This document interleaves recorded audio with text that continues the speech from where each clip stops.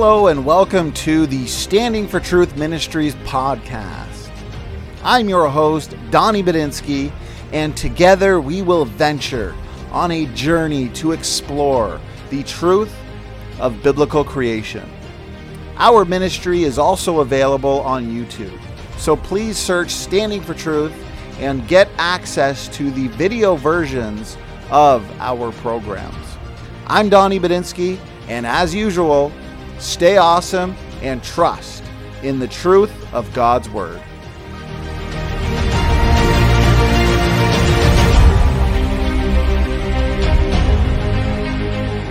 All right, looks like we are live. Welcome to Standing For Truth.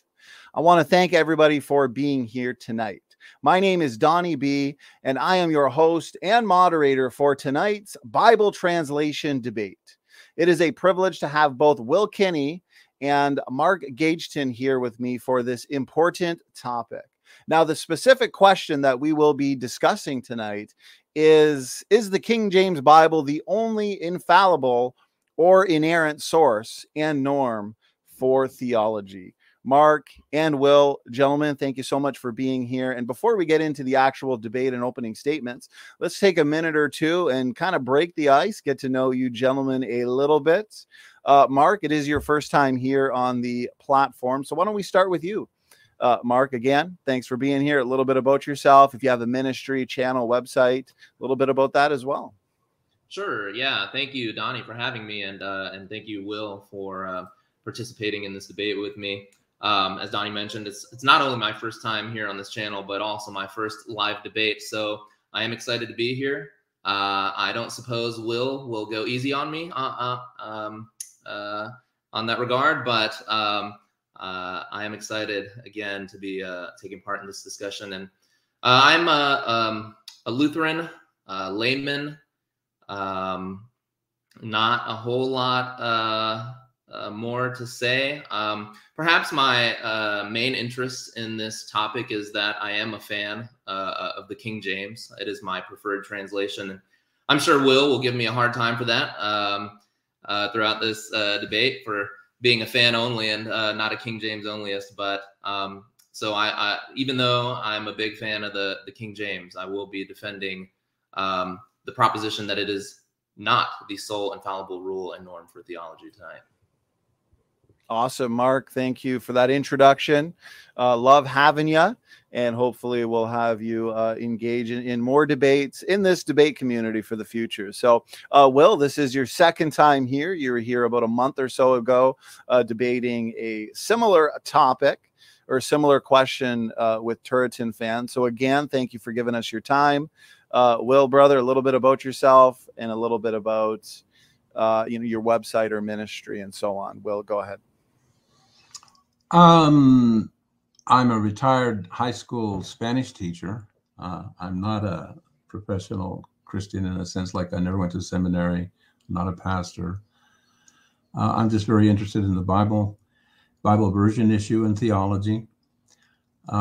Married, got 2 grown boys and 3 grandchildren. So I'm kind of an old guy, and I'm getting closer to going home.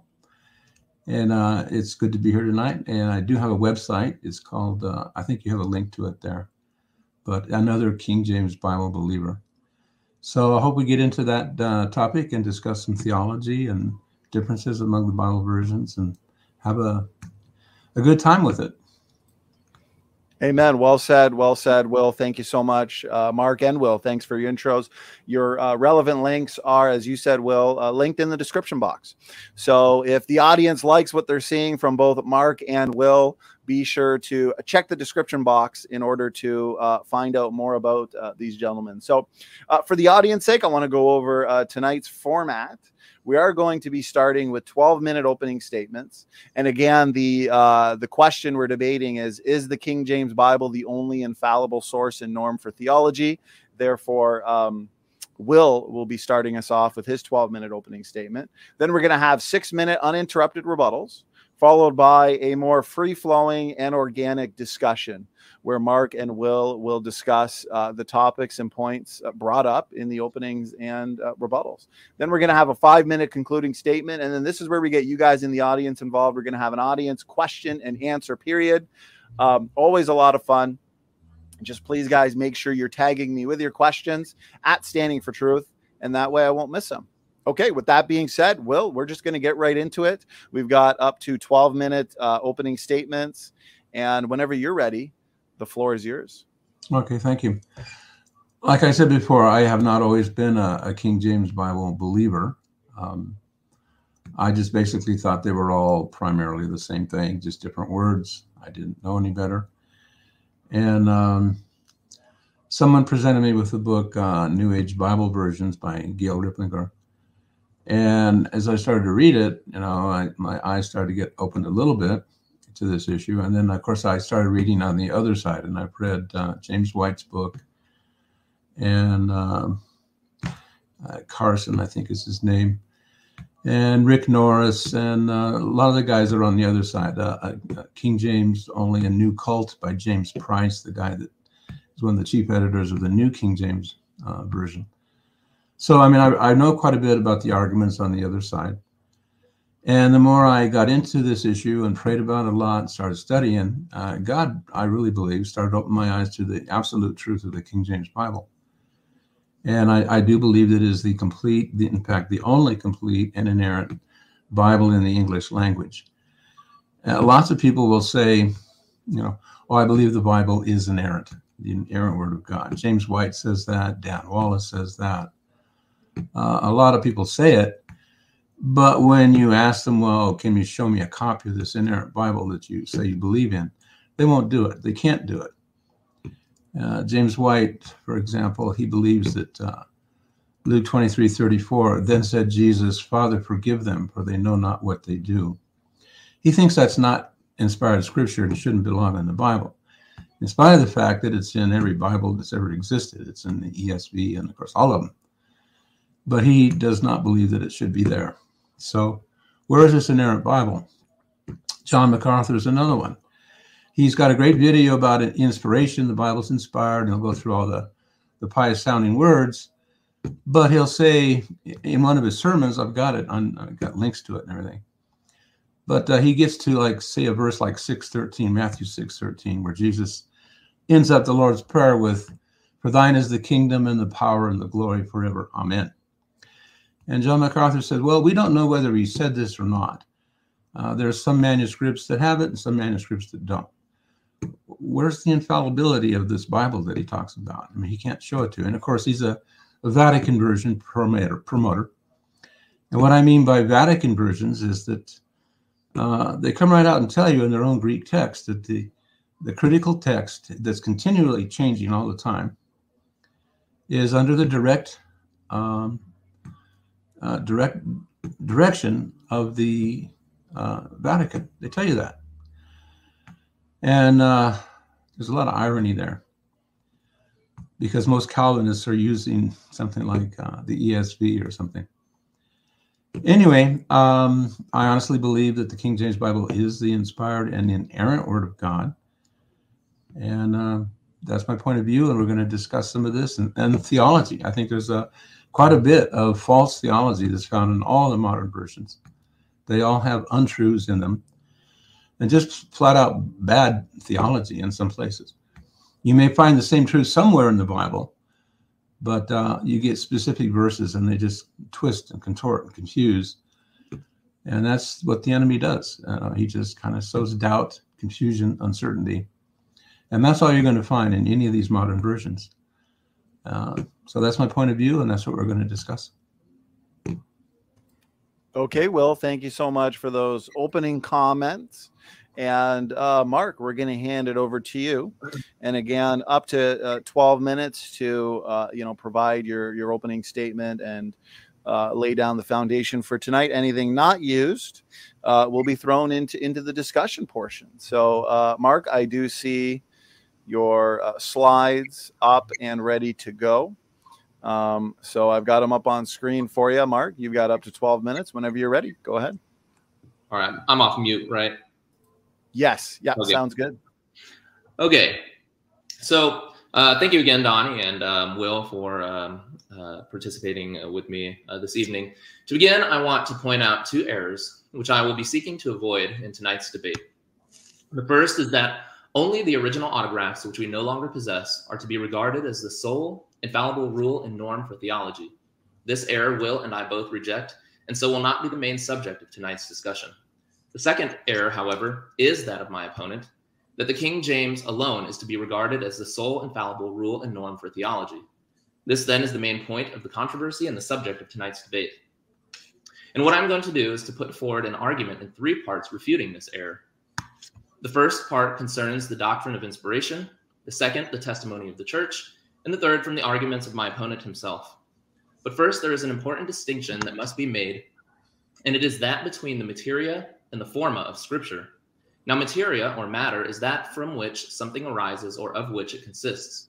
In the case of Scripture, this refers to the letters, syllables, words, and phrases which go together to constitute Scripture, and also the doctrines, precepts, and in general, everything contained in the Bible. Forma, on the other hand, or form, is the essence or very nature of a thing, and in the case of Scripture, it is twofold. The external form is the idiom and style of writing, and the internal form is the divine sense or inspired meaning of the text. And it is this form which makes Scripture what it is, namely the Word of God, and distinguishes it from every other book on earth. Hold on to this distinction, because it will undoubtedly crop up throughout the evening. Now, getting into inspiration, to give a general definition, it is that absolutely unique and extraordinary action whereby God conveyed to his apostles, prophets, and faithful witnesses, whose office he confirmed by many miracles, both the content of that which he wished to be written for man's sake, and the very words expressing that content. Hence, we speak of verbal plenary inspiration, plenary indicating that all the contents of Holy Scripture are inspired, whether matters pertaining to faith, morals, history, chronology, etc. Thus, all Scripture is given by inspiration of God and is profitable for doctrine, for reproof, for correction, and so on. And the term verbal indicates that every word in Scripture was inspired and dictated by God to or through his human instruments. Indeed, holy men of God spake as they were moved by the Holy Ghost. Thus, when we are speaking of the doctrine of inspiration, we must know that it pertains to both the forma and the materia of Scripture. And on this basis, I make 3 claims that I will defend throughout the evening. That the King James Bible translators were not inspired in this sense. Therefore, the King James Bible cannot be the sole infallible rule and norm for theology. In fact, the only way for Will to prove the opposite is to demonstrate that the King James translators were inspired, which I'm sure we will get into later. Secondly, the English King James Bible does not preserve the inspired idiom of the original languages. Indeed, being a translation, by nature it cannot. And third, the original language copies, then, are to be considered the authentic text of Scripture and the norm and rule for all other versions. But on that note, what of other versions or translations? No doubt from the earliest times, the sacred text has been translated into other languages in order that those books which embrace the salvation of all might be read and understood by all. Christ himself and his apostles approve of this use of Scripture when they quote from translations, most notably of all, the Greek Septuagint. And note these 2 points. First, inspiration and divine authority, which inhered originally in the autographic texts, pertain also to the apocrypha by virtue of derivation. Second, that while the apocrypha, that is the original language copies, retain not only the content but also the very words and idiom of the originally inspired Scriptures, translations preserve only the divine meaning of Scripture. Thus, versions of the Bible are the Word of God in content and words, but the apocrypha are the Word of God in content, words, and very idiom. Moving on, getting into the testimony of the church, I first want to share an important point Richard Muller, the great historical theologian, makes concerning infallibility, which I think gives important context to that term and therefore this evening's discussion. He writes that the truth, certainty, and infallibility of Scripture belongs to a complex of statements all intended to explain and argue the authority of the text as above all human authority. The question of infallibility, therefore, represents a subsidiary doctrinal aspect of the larger problem of the text and its interpretation within the context of competing authorities, text, tradition, church, and inward witness.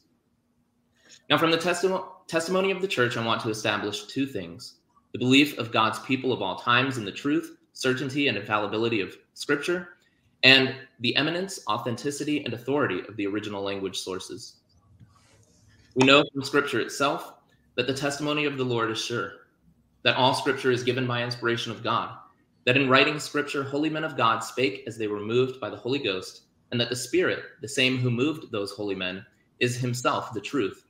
Thus, how many times does our Lord correct the false opinions of men and rebukes even the devil himself on the basis of Scripture? And among the earliest witnesses of the post-apostolic church, Irenaeus gives this most beautiful testimony, that the Lord of all gave to his apostles the power of the gospel, through whom also we have known the truth, that is, the doctrine of the Son of God, to whom also did the Lord declare, he that heareth you heareth me, and he that despiseth you despiseth me, and him that sent me. We have learned from none others the plan of our salvation than from those through whom the gospel has come down to us, which they did at one time proclaim in public, and at a later period, by the will of God, handed down to us in the Scriptures to be the ground and pillar of our faith. And Augustine, sometime after this, says, as regards our writings, which are not a rule of faith or practice, but only a help to edification, we may suppose that they contain some things falling short of the truth in obscure and recondite matters. Such writings are read with the right of judgment and without any obligation to believe. There is a distinct boundary line separating all productions subsequent to apostolic times from the authoritative canonical books of the Old and New Testaments. If we are perplexed by an apparent contradiction in Scripture, it is not allowable to say the author of this book is mistaken, but either the manuscript is faulty, or the translation is wrong, or you have not understood. In all of this, let me ask you, listener, what is the referent? It is not the King James Bible, for the King James Bible did not yet exist. At this point, then, let me offer the following rule. It is not to be approved if someone invents for himself a doctrine which conflicts with all antiquity and for which there are clearly no testimonies of the church. KJV onlyism conflicts with all antiquity and clearly has no testimonies of the early church. Therefore, it is not to be approved. But the most important point established from the testimony of the church for our purposes is that of the eminence of the original language sources, and the apostles themselves demonstrate for us the true, salutary, and apostolic way of using the versions. For they used and quoted often the then common edition of the Septuagint, but they did not make it authentic against the sources themselves, but derived the emphasis and peculiarity of meaning from the sources if the translators had departed from them in any place, as can be shown with many examples. Thus Augustine rightly says, the great remedy for ignorance of proper signs is knowledge of languages, and men who speak the Latin tongue need two other languages for the knowledge of Scripture, Hebrew and Greek, that they may have recourse to the original texts if the endless diversity of the Latin translators throws them into doubt. And many other ancient writers testify similarly. Thus, whenever controversies arose concerning versions, the orthodox response was always back to the sources. Indeed, perhaps the most significant of them all at the time of the Reformation, when the papists attempted to foist upon the church as the sole infallible rule and norm for theology the Latin Vulgate, the blessed reformers rejected this with all of their intellect and might, and instead pointed back to the sources, as the church had always done.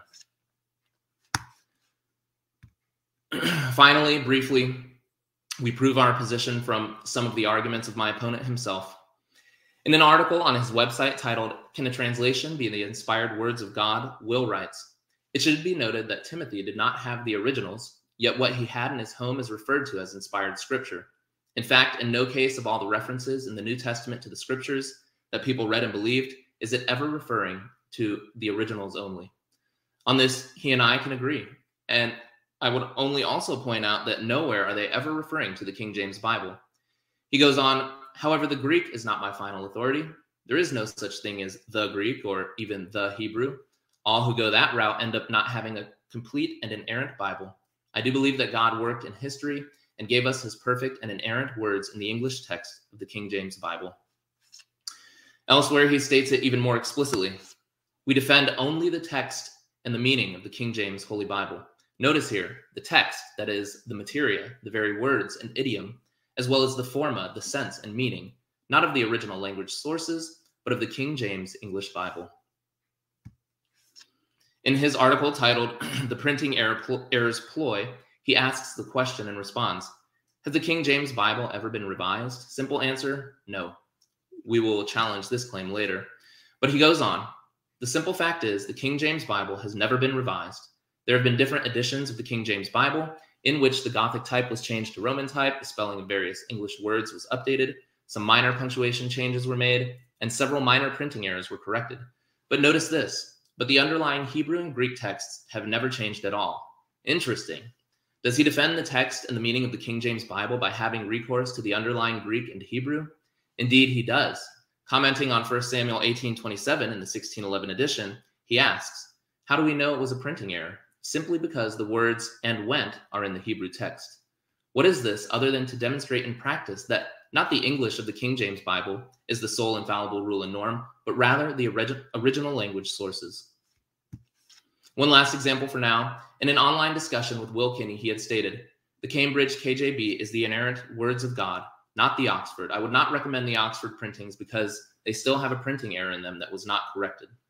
What's that about, you ask? In an article, he explains that the Oxford and Cambridge versions differ on whether there are 13 or 14 cities listed in Joshua 19. And how does he resolve this textual, that is, material problem? He asks, are we to toss out the doctrine of an inerrant Bible solely on the basis of an occasional printing error that can easily be corrected by comparing the underlying Hebrew and Greek texts of the King James Bible? I think not, he answers. In conclusion, let me ask, on the basis of the doctrine of inspiration, the testimony and history of the church, and my opponent's own arguments, are we to conclude that the King James Bible is the sole infallible rule and norm for theology? I think not. Thank you. Thank you, Mark. Appreciate that opening statement. And we're now moving into 6-minute rebuttals. So we're going to give both debaters the opportunity to have a 6-minute uninterrupted response. And Will, I am going to unmute you here. And whenever you're ready, the floor is yours, 6 minutes. So can I ask Mark questions during this time or just make a presentation and rebuttal? Right. Just a presentation rebuttal. Then we'll move into questions. Okay. All right. Well, all the references that he mentioned, quoting ancient fathers or whatever, they don't identify anything specific, any specific text. In general terms, they talk, and so did Mark. He talks about how that the original copies are inerrant. Now, he used the present tense verb, are. He must realize this. There are thousands, literally thousands of variant readings found in all these copies. Now, if he says the Apocrypha, or excuse me, the, what do they call them? The apographs. I guess that's what comes from the originals. He says that the apographs are the source of truth or inspired. Problem is there are thousands, literally thousands of these apographs out there. They differ radically one from another. And if you were to ask, can you show me a copy in the Greek of what you honestly believe is the complete and the inerrant words of God? Can you do so? And I haven't found anybody that can. I'd like to see what Mark comes up with. And when I was making reference to the Greek and the Hebrew that underlies the King James Bible, please note that I said that underlies the King James Bible, because there are different Greek readings, and frequently versions like the ESV, particularly NIV, NASB, they often reject the Hebrew readings that are found in all Hebrew texts, and not even in the same places, and they'll add to them. The King James Bible does not do that. And so when I'm talking about the Greek or the Hebrew, I'm looking up specific words that are found in the text that underlie the King James Bible. You will not get from James White or anybody else, they'll show you a copy of any Greek that they honestly believe is inerrant. And nor will they do so with the Hebrew. They believe the Hebrew has been corrupted as well. So to me, it seems like that position you're advocating for this phantom Bible. It doesn't exist. The originals never did make up an entire Bible, not even close. And so you either believe that God has worked through history and that he has preserved his words as he promised, and we actually have them in a real book that's in print that you can pick up and hold in your hands and read and believe every single word. I don't believe Mark or any modern version promoter has that. I've asked many of them. I'm in this debate all the time on Facebook. And if you ask them, can you show me a copy of what you really believe in any language, the Greek, the Hebrew included, that you really believe is the complete and inerrant words of God, they won't do it. They just won't. They don't have it. They know they don't have it. And they're just pretending that they do. Let's see, I'm not sure what else he brought up. He keeps saying that the source, is the Greek or the Hebrew. Well, show us this source. Well, this gets into a question. So I don't know if I can go there. I have to wait on it, I guess, a bit before I ask him this question, because his site, at the church that he goes to, the Faith Lutheran Church in Plains, Texas, this is on their website. It's a very typical statement. But it says the entire Bible is, notice present tense, is the inerrant, inspired, and holy Word of God, and is the source and norm of Christian doctrine. Okay, can you show us a copy of this inerrant Bible that you say you believe in? This is, it uses a present tense. And if you ask any modern version user to do that, they simply cannot do it. And that's my point. I believe that God has preserved his words. Yes, I refer to the Hebrew and Greek, but I'm referring to the Hebrew and Greek that underlies the King James Bible, those specific texts, and nothing else, because there are no originals. So it should be interesting when we get into the discussion. Thank you. Thank you, Will. Appreciate that rebuttal there. We're now going to hand it over to Mark. You get equal time, 6 minutes, and then we're going to jump into a discussion where you gentlemen can ask each other questions and discuss the topic. So, Mark, whenever you're ready, you have 6 minutes. Thank you. So I don't want to respond to his rebuttal, although Will did not go into a whole lot in his opening statement, but I did want to make some comments about inerrancy. You'll notice that I did not use the term inerrancy a whole lot in my opening statement. And so inerrancy itself is a relatively young word. And so I preferred actually the infallibility, and I gave some context to that with the Mueller quote that I brought up earlier. To give a little bit of background why I prefer the term infallibility. And so regarding inerrancy, I'm going to rely on the research of the late Arthur Karl Piepkorn. And he writes that on the surface, it looks like a transliteration of the Latin inerrantia, pardon my Latin or lack thereof, and that in his surveying of the standard lexicons of classical Latin, they disclose no use of the word. He points out that related words, however, in the classical literature often suggest a poetic or metaphorical meaning according to etymology. The Oxford Dictionary first lists the English adjective inerrant in 1652 in technical astronomical reference to a fixed star. It wasn't until 1837, however, that inerrant was used in the modern sense of exempt from error or free from mistake. The same source lists the abstract noun inerrancy as occurring in English for the first time in the introduction to the critical study and knowledge of the Holy Scriptures, where, ironically enough, it is stated, absolute inerrancy is impracticable in any printed book. The Oxford English Dictionary again gives the first occurrence of the term in an explicitly religious context in 1865, where it is said, the old ultramontane doctrine of the inerrancy of the Pope, that is, that of his preservation from error. But perhaps, however, what is of more importance is inerrancy's reference. As soon as it enters theological parlance, immediately it has reference to the original autographs exclusively, which I think is important. Theodore Laetus, in his helpful work, The Ecclesiastical Text, remarks, the change of one landmark word in theological terrain can alter the entire landscape. Such is what has happened with the substitution of the non-confessional word inerrancy for the Catholic term infallible. The change of but one word has resulted in the complete destruction of the classic Protestant view of Scripture. All this is to say that the term is simply not that important to my theological vocabulary, which is why I've not preferred it this evening, and instead prefer the term infallibility. And in fact, while I may not agree entirely with Piepkorn, with all that Piepkorn has to say on the matter, I think he makes this valid point. The term proves theologically irrelevant. He states, a little noticed footnote in the doctoral dissertation of Robert Preuss points out that the dogmaticians use the same arguments and proof texts for the inerrancy of Scripture as for its inspiration. This statement illustrates the thesis that the sacred scriptures are free of error is, for the dogmaticians, basically a negative way of affirming inspiration.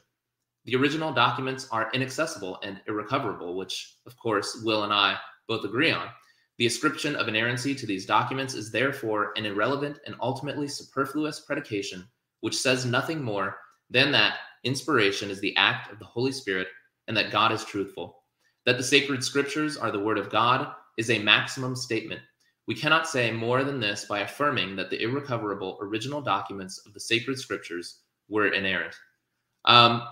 So I realize I talked a little fast. I was still kind of in my opening statement mode, but so that gives me a little more time here to add some additional remarks.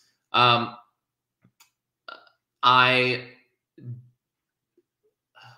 do I want to go from here? Again, I want to bring this back to the debate topic actually at hand tonight, which is that whether or not the King James Bible alone is the sole infallible rule and norm for theology. And so I bring up these statements concerning inerrancy to say that it's not something I'm going to be defending really this evening. What I brought up in my opening statement was the belief in the infallibility of Scripture. And if you think back to the Mueller quote that I gave earlier, it puts it in the context of that Holy Scripture is truthful, that it leads us into truth because the author thereof is truth himself. And this, again, has been the belief of the church of all ages prior to this new non-confessional term, inerrancy, entering into the theological vocabulary. But many have clinged on to it, and I think to great detriment, and would prefer to see a return to more historical theological terms. So I guess I will end there. All right, Mark, thank you so much. Will and Mark, that concludes the opening statements and the rebuttals. Now we are moving into an open discussion. I'm excited for this. Everybody's favorite part of a debate. Lots of interesting points and topics to discuss. So why don't we hand it to Will to ask the first question or pick the first topic, since Mark just ended with his 8-minute rebuttal. And gentlemen, the floor is yours. Go ahead. Okay, I think when you bring up this issue of infallible versus inerrant, I think there's a difference with no distinction at all. What is the difference, in your opinion, between infallible, which you do use, although your church site says inerrant, but what is the difference in your understanding between infallible and inerrant? Simply put, the historical understanding of infallibility does not mean that the sources have to be absolutely 100% free of all error regarding textual variants. So they certainly cannot be in error regarding articles of doctrine, especially the chief articles. However, if there is an error, a textual variant, the question is, what are you going to compare it to? Are you going to compare it to the English of the King James Bible, or are you going to compare it to another Greek or Hebrew text? And that's really the subject of tonight's discussion, is okay. What is the rule and norm? Okay, can I answer that or address that, your point? Yeah, go for it. Okay. Yeah.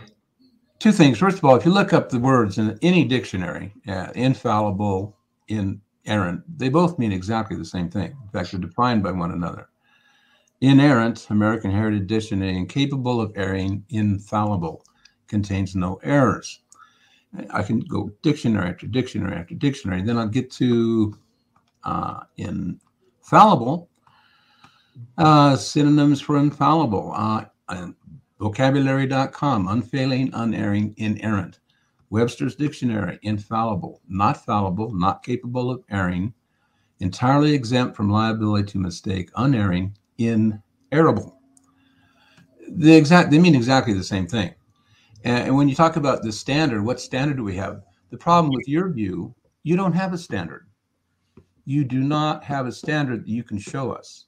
You don't have any particular Greek text that you can show us that you really believe is the inerrant words of God. It's an invisible phantom standard. It doesn't exist. And all you have is your own understanding, your own personal preferences, but you cannot show us this standard. And I believe there is a standard I can show to anybody, and there it is in the King James Bible. It's been around for over 400 years, and there are thousands and thousands of people who believe it is the inerrant words of God. It's the most printed book in history by far. It was used by missionaries to carry the gospel to many nations and translated into foreign languages. There's nothing like the King James Bible at all.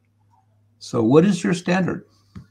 Yeah, so just to respond to your beginning comments there concerning the distinction, or what you would say the lack thereof, between infallibility and inerrancy.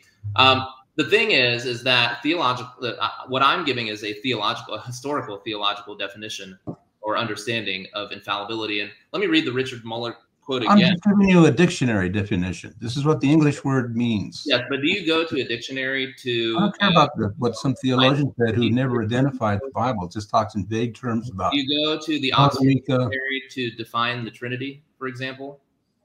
Or do you define it theologically? It's in the dictionary. It just tells us what it means. Okay. And I agree with it. Is that your sole infallible rule and norm for theology? No, it's for defining what words mean. I don't need some guy, some theologian talking in vague terms about infallibility, and he has no standard that he can show us. You don't have a standard. Words can have different meanings in different contexts, and so I agree with that.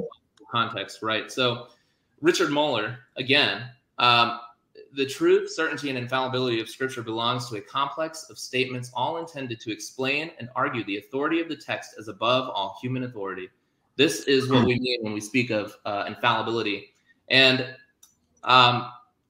so the King James, we must distinguish between a derivative kind of infallibility, which the King James has, being that it still presents to us the inspired sense of Scripture, and the infallibility that inheres in the originals themselves. Now, I'm not here to... You have those originals that you can show.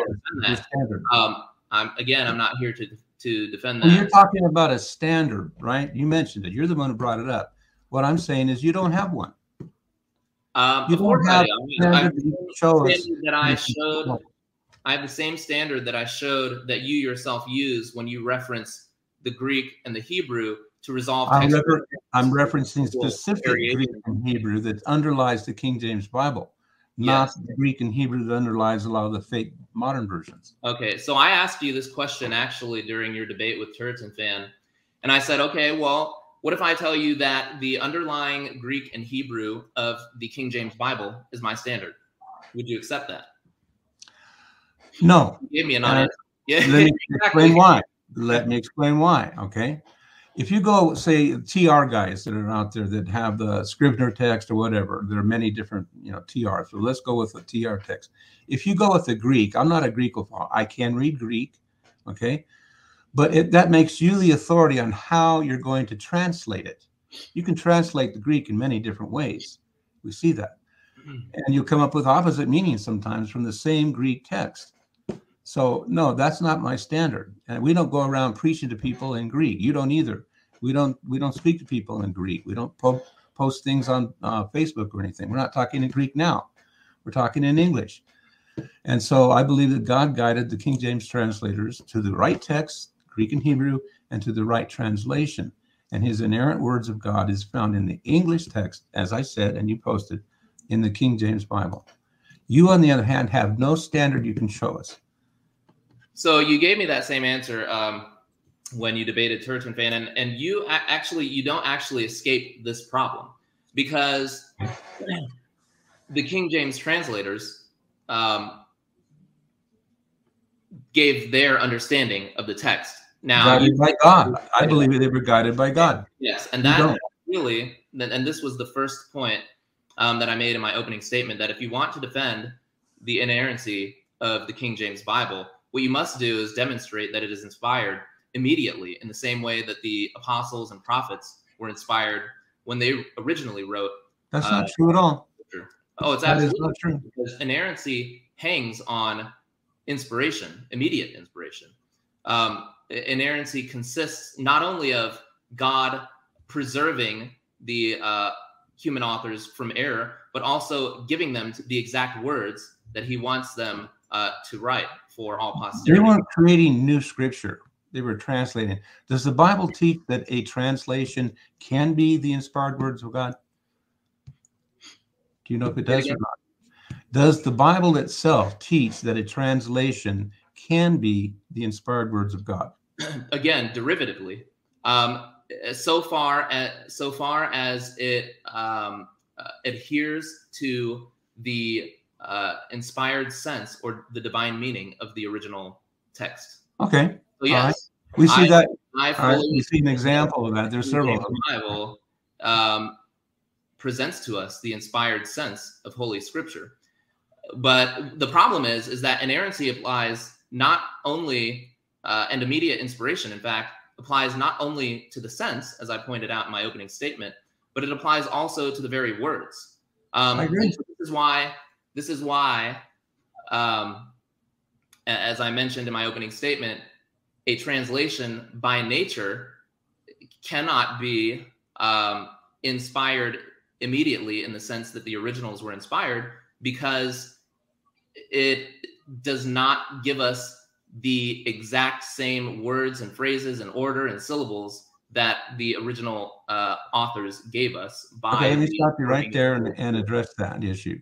This is let me just say, and this is why you must prove that the producers, I would say, I wouldn't just say translators, of the King James Bible were inspired. And this actually would have been my first question for you is, can you explain for us your theory of inspiration as it pertains both to the original authors and those involved in the production of the King James? And you might tell us who was inspired, to what all does their inspiration extend, etc. Okay. Two things. One, first of all, we see in Acts 22, Paul speaks in the Hebrew tongue, right? He's addressing a whole crowd, almost a whole chapter in there in Hebrew tongue.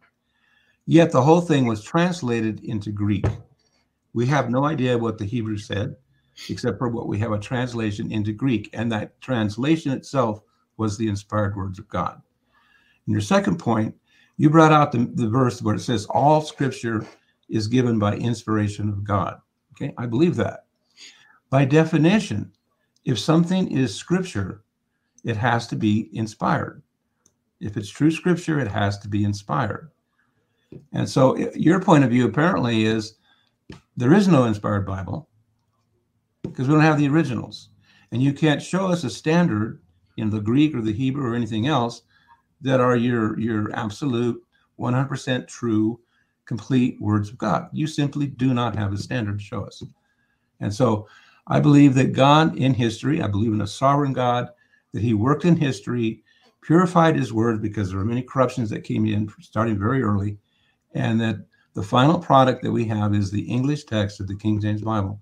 And I have a whole article called Absolute Standard that shows there are things that are true about the King James Bible that are not true of any other Bible at all in history. And that God has set his mark on this book far more than any other. And I believe it is the inerrant words of God. And I believe that you cannot show us a copy in any language of what you really believe are the inspired and inerrant words of God.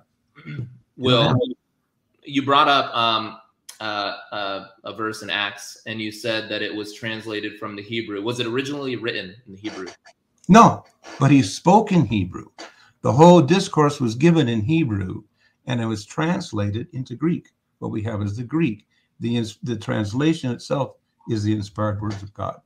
A translation can be the inspired words of God. That was my point. So it translated from the Hebrew into the Greek. Now, my contention again is not the inspiration is when God gives us that very writing. That's where it takes place. Now, okay, when it says all Scripture is given by inspiration of God, yes. Okay, what are you referring to? Not the King James Bible. What are you referring to? Not the King James Bible. I didn't ask you what you're not referring to. I asked you, what are you referring to? The what am I referring to, or what is Paul referring to when he says that? Yeah, what is he referring to? What are you, when you quoted the verse itself? Apparently you believe it. So what are you referring to when you say all Scripture is given by inspiration of God? He was referring to the original language, most likely copies that existed at that time.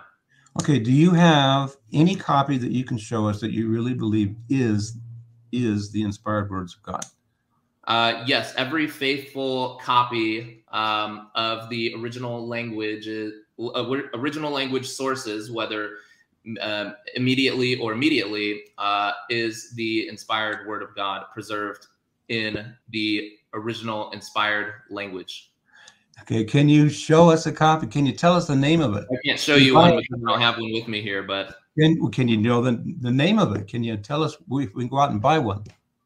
Again, I would say the underlying text of the King James Bible.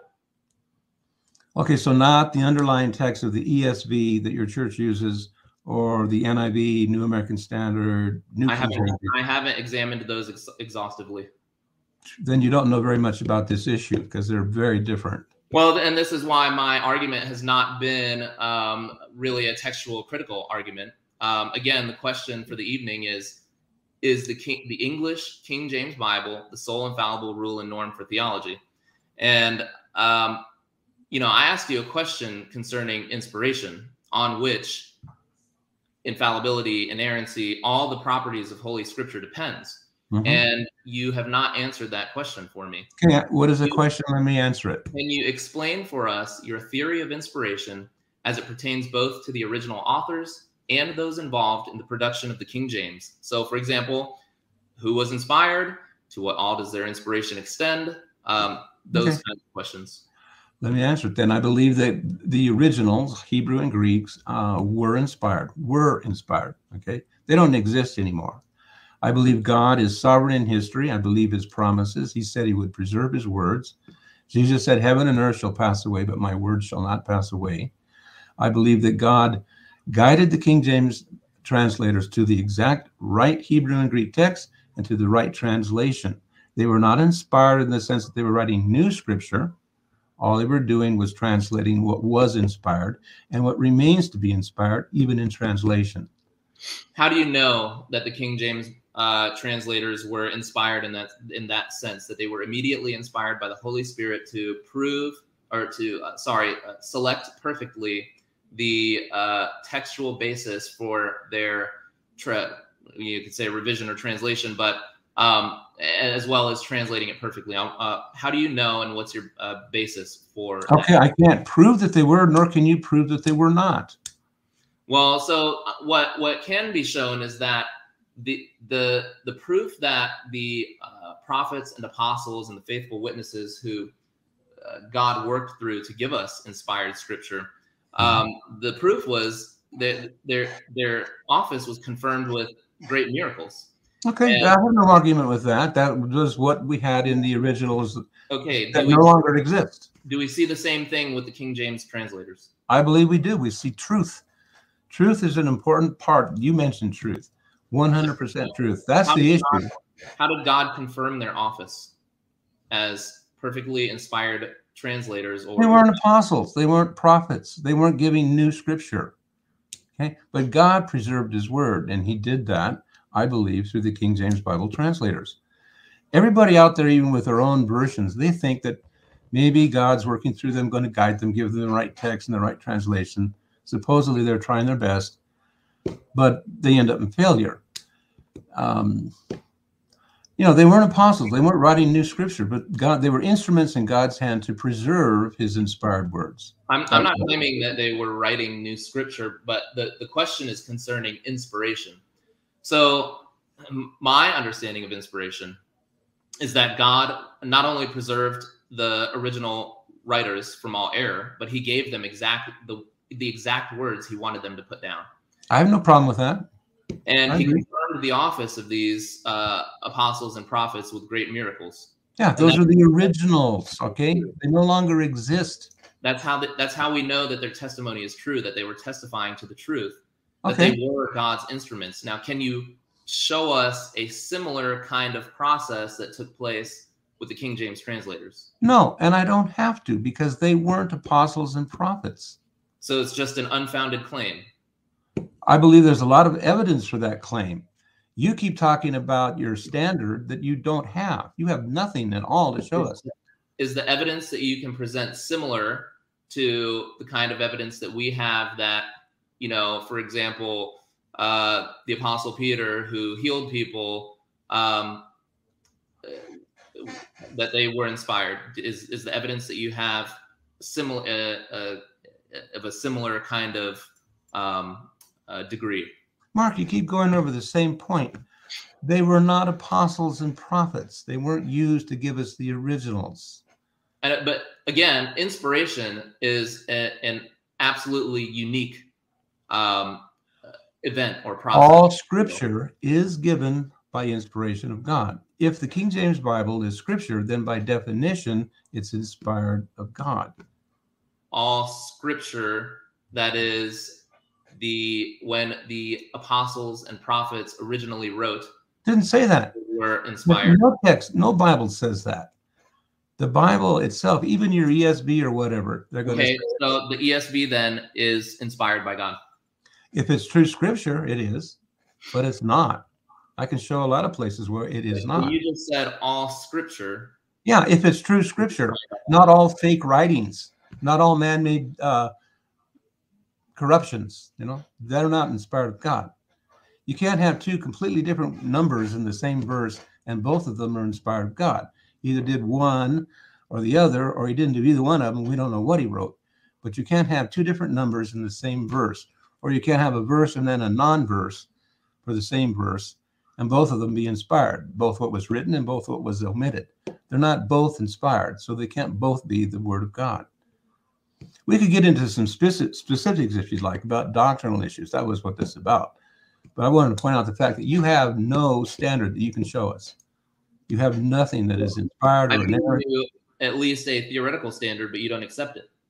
A theoretical Bible? That's your phantom Bible. It doesn't exist. You appeal to it. Why can't I appeal to it?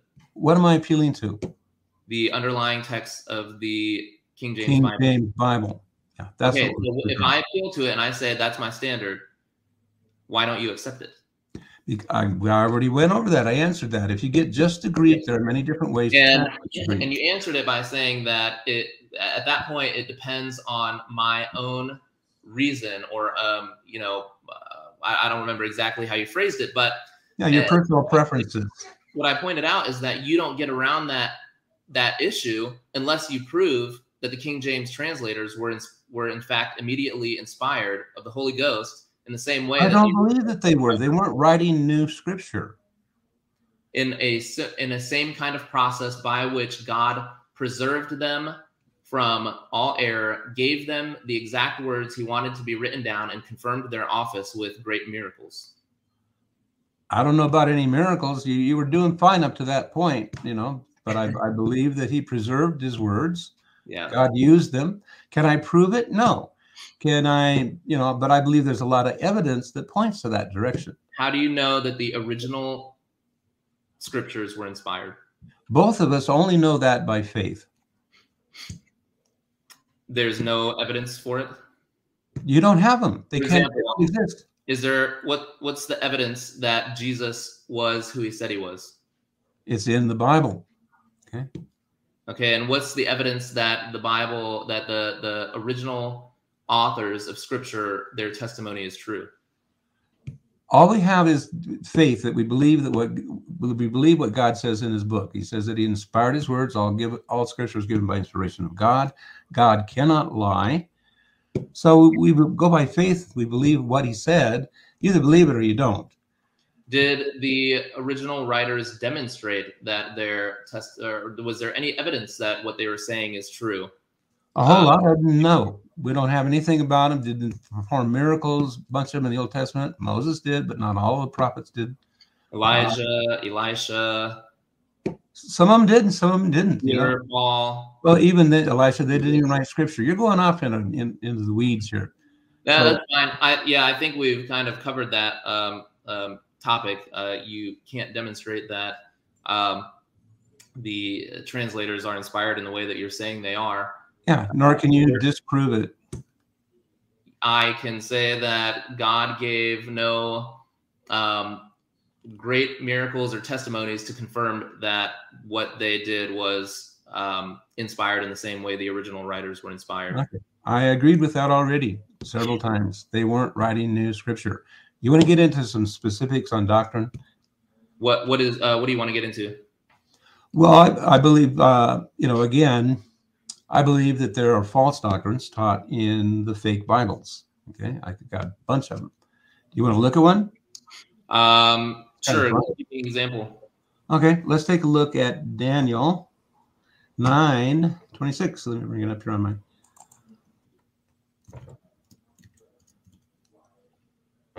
I'm not defending any other scripture, by the way. Okay, so then what's the point of getting into this doctrinal discussion? Well, I mean, is there somewhere you want to go with it that doesn't put me in a position that I'm not actually defending?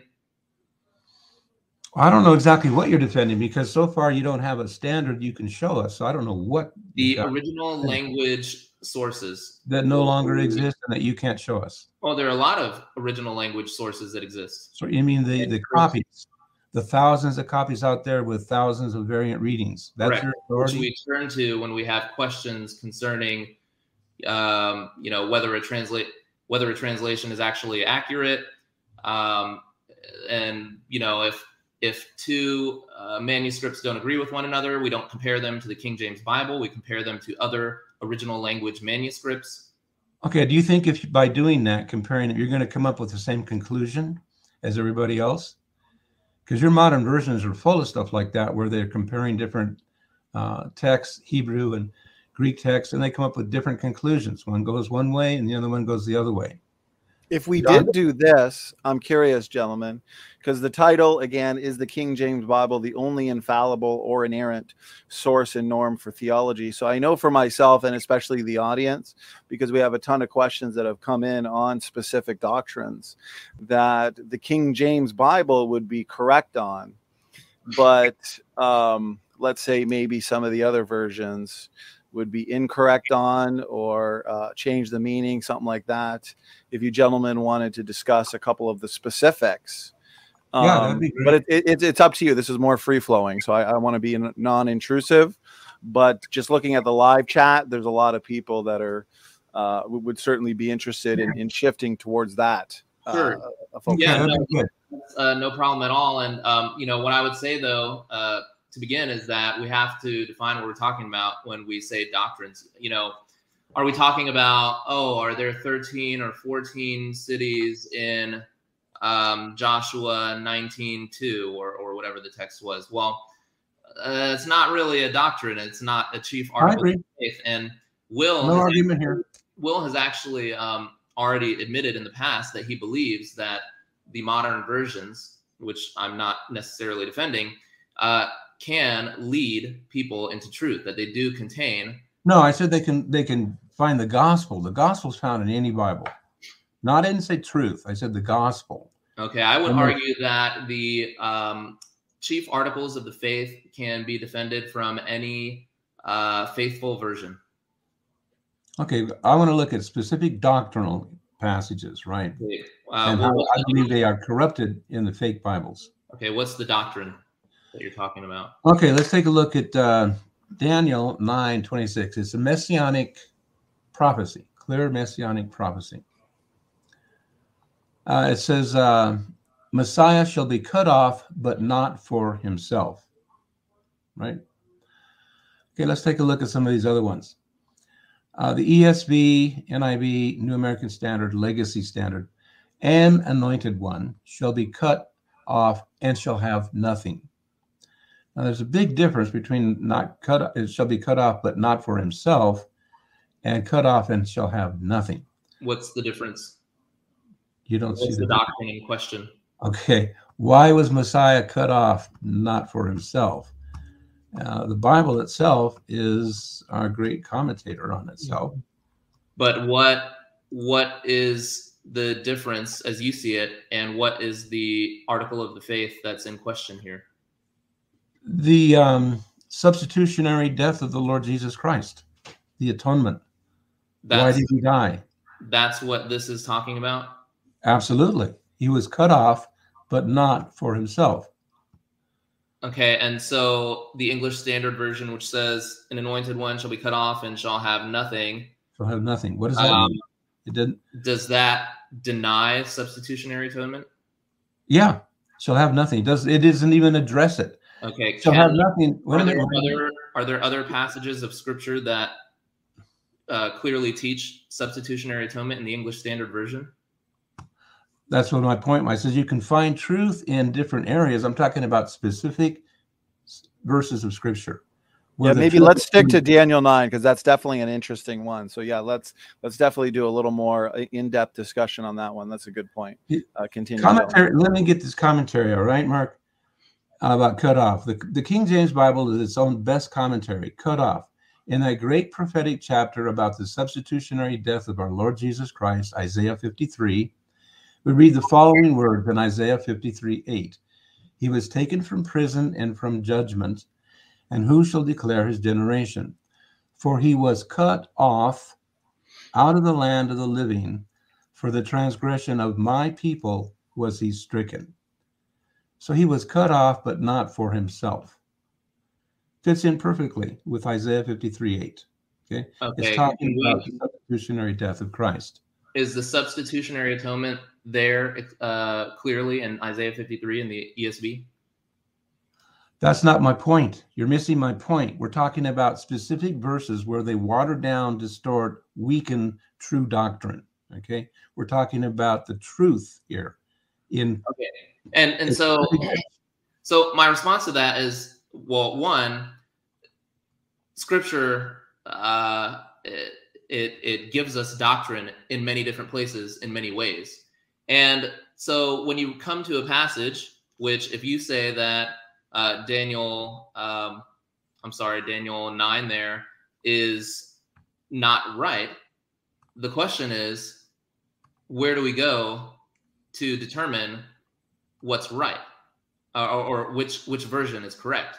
And the answer is, we look to the original Hebrew, or I'm assuming is Hebrew there in Daniel 9. Okay, you don't have a copy of the original Hebrew, and much less of the original Greek. Your ESV and NIV, and they all believe the Hebrew is corrupt. There are different readings found in the Hebrew, and they frequently change it and add to it. But let's go back here. Just a couple things on the Hebrew here, all right? There's no verb in the Hebrew text of Daniel 9:26. Cut off, but not for himself. There's no verb there. Which Hebrew text? You just said any of them on this one, but what underlies the King James Bible, there is no verb in that verse. But not, and shall have nothing. They put a verb in there.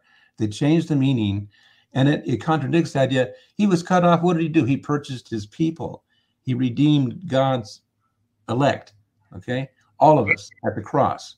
So, and to have nothing? No, he purchased his bride at the cross, and that's why he was cut off, but not for himself. A whole bunch of versions read that way. You wouldn't believe some of the weird translations you're going to find. I mean, out there, just amazing. But cut off for himself. Let me tell you some that read that way. The modern Greek translation reads that way. Third Millennium Bible, International Standard Version. There's a new one, Orthodox Jewish Bible, 2011. Okay, and this is this is specifically why I accepted this debate, and the question, the actual question at hand. What is the rule and norm for theology? Because when you start comparing version to version, and they disagree with one another, then you have to look at a rule and norm, an objective rule and norm. And the You question keep bringing that up, but brother, you don't have a rule and norm. You can show us. Rule and norm the King James Bible? If so, then you're just begging the question. But if the rule and norm is the underlying Greek or Hebrew, then you've basically conceded the debate, because you're appealing to something other than the King James Bible. But you don't have a complete Greek New Testament that you can show us. Do we have the original Hebrew of Daniel 9:26? Probably of this verse we do. Okay, so then I appeal. I'm not saying the whole Hebrew Bible, because your modern versions the, reject it in many places. Okay, but I would appeal to the Hebrew then to determine which on this specific verse, right? One verse. Well, that's fine, but this is exactly my point, that I'm appealing to the rule and norm, which is not the King James Bible, which is the question itself. Is the King James Bible the correct one, or is the English Standard Version the correct one? And we can't decide that by looking at the King James Bible. We have to decide that by looking at the underlying text. See, I can see what your ESV does is it frequently. It's not my ESV. Okay, well, the ESV that your church uses, all right, it frequently rejects the Hebrew readings, and it adds hundreds of words to the Hebrew readings. I can prove all of this, right? Okay. So the Hebrew Old Testament is not their standard. In fact, it's not your standard, because there are variants within the Hebrew text tradition. There are variants. The Greek, your case is much, much worse, because you have variants within the King James Bible tradition. Oh, come on. We're going to get into that. Printing errors that were corrected, like within the first 30 years. Let's get back to the doctrine here. Okay. I got a whole bunch of them in foreign languages. I got a whole list. Probably won't do you much good, but I could read off a whole bunch of them that reads exactly like the King James Bible. I'm not sure how much good it's going to do, because you're avoiding the question, which is what resolves the disagreements when two translations disagree?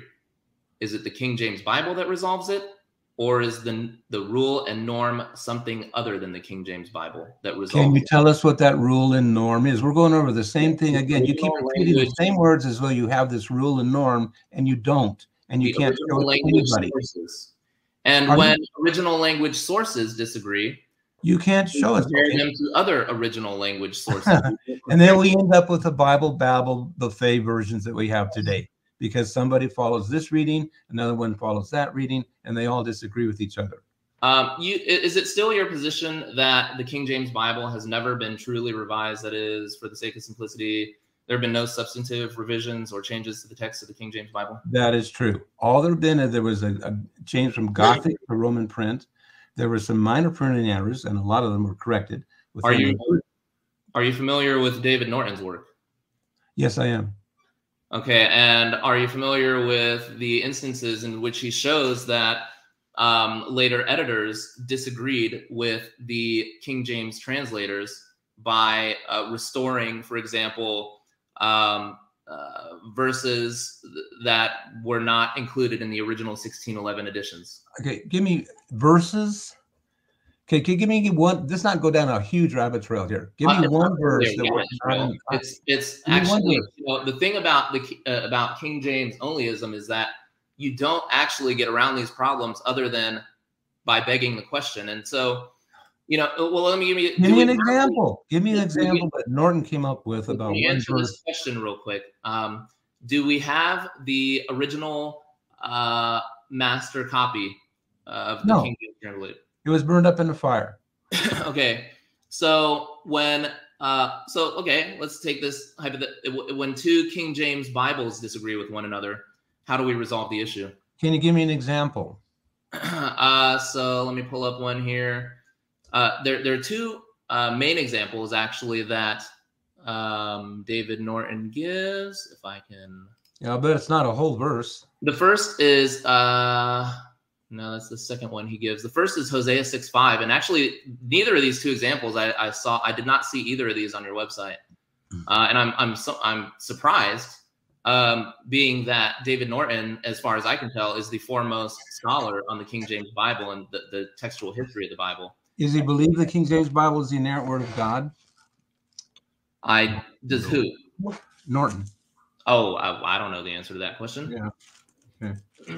So you got an example you want to show me? Hosea 6:5. What does your Bible say? I know you said you prefer the Cambridge, correct? Right, Cambridge. Therefore have I hewed them by the prophets, I have slain them by the words of my mouth, and thy judgments are as the light that goeth forth. Okay, so I also have a Cambridge Bible, the New Cambridge, edited by David Norton. And what he points out. When did it come out? What's that? When did it come out? 2005, I believe, and then was revised in 2011. So the Okay. King James Bible is still continuously being revised. But what's important about this particular verse that he points out is that hewed is actually not the translator's original choice there for that text.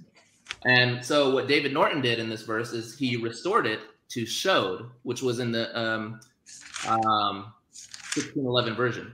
This was not actually a printer error, but what he proves from the 1602 Bishop's Bible that was the basis for the King James translators is that that what was in the 1611 edition was showed, but later editors have changed it. They've restored the text from the Bishop's Bible, the 1602, and changed it to hewed, which is actually, from what I understand, more faithful to the Hebrew text.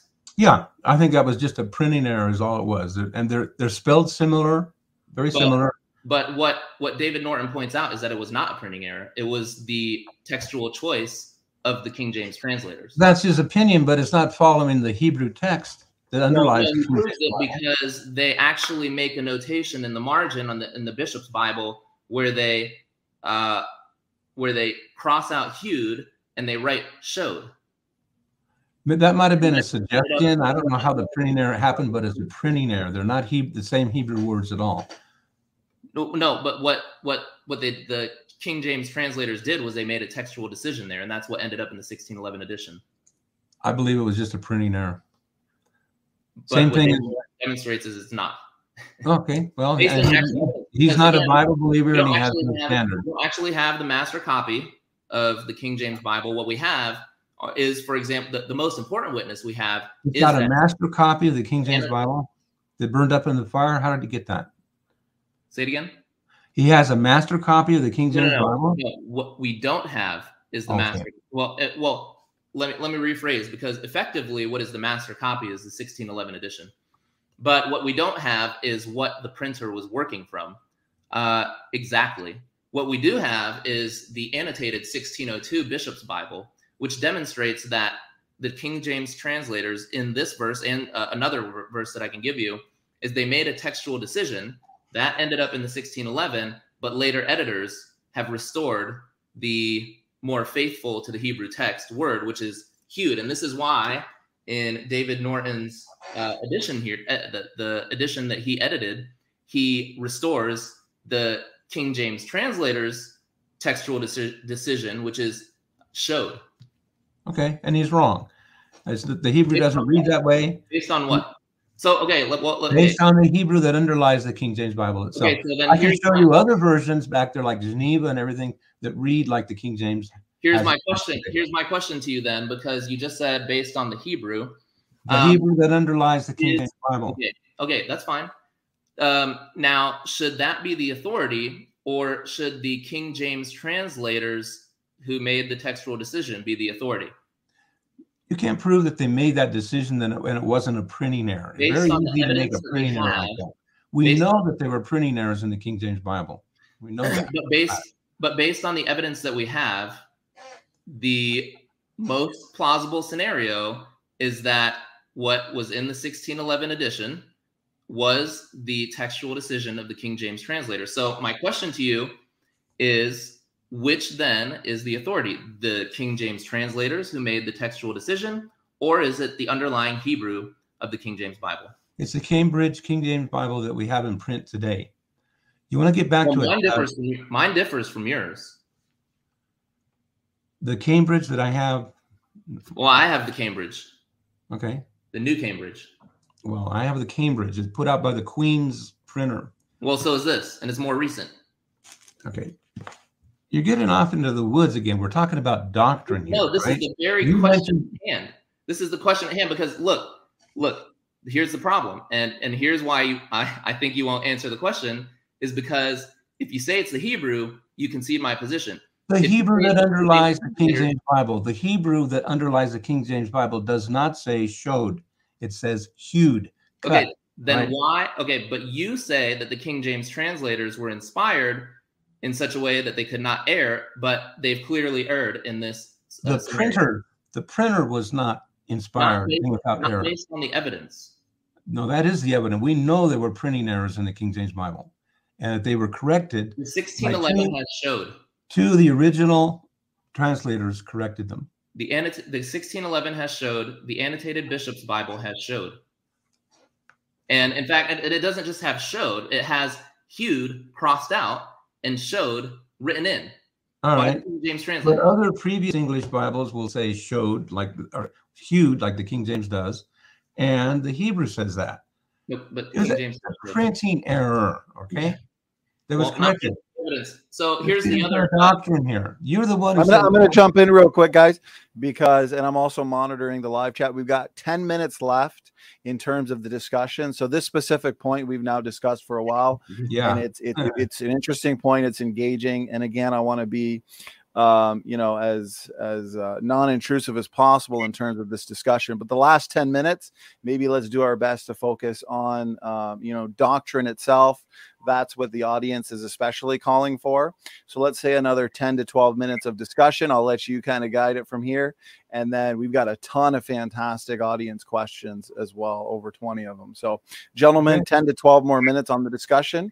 And maybe let's pick a new point and topic to discuss now. Go ahead, gentlemen. Another doctrinal issue? If that's how you gentlemen would like to proceed, that's what it sounds like the audience would like to hear for sure. I got to go. But again, I'll leave it up to you guys. Yeah, a doctrinal issue would be interesting. Okay. Who's in control of the world, God or the devil? In what sense?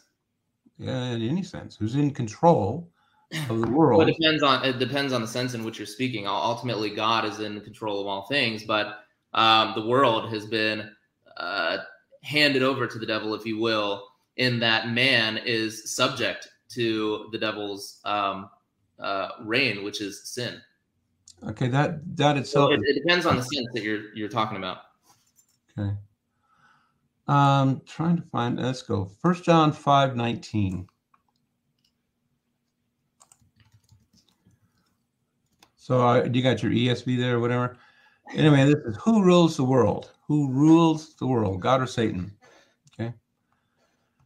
The King James Bible says in 1 John 5:19, we know that we are of God and the whole world lieth in wickedness. Okay.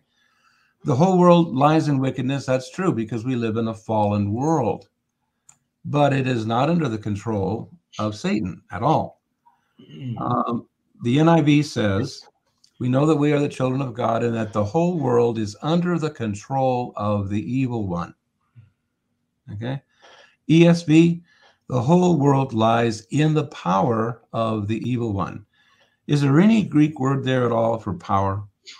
Or you don't have a Greek text or what? I do not have a Greek text. Okay, there isn't. All right. Not there.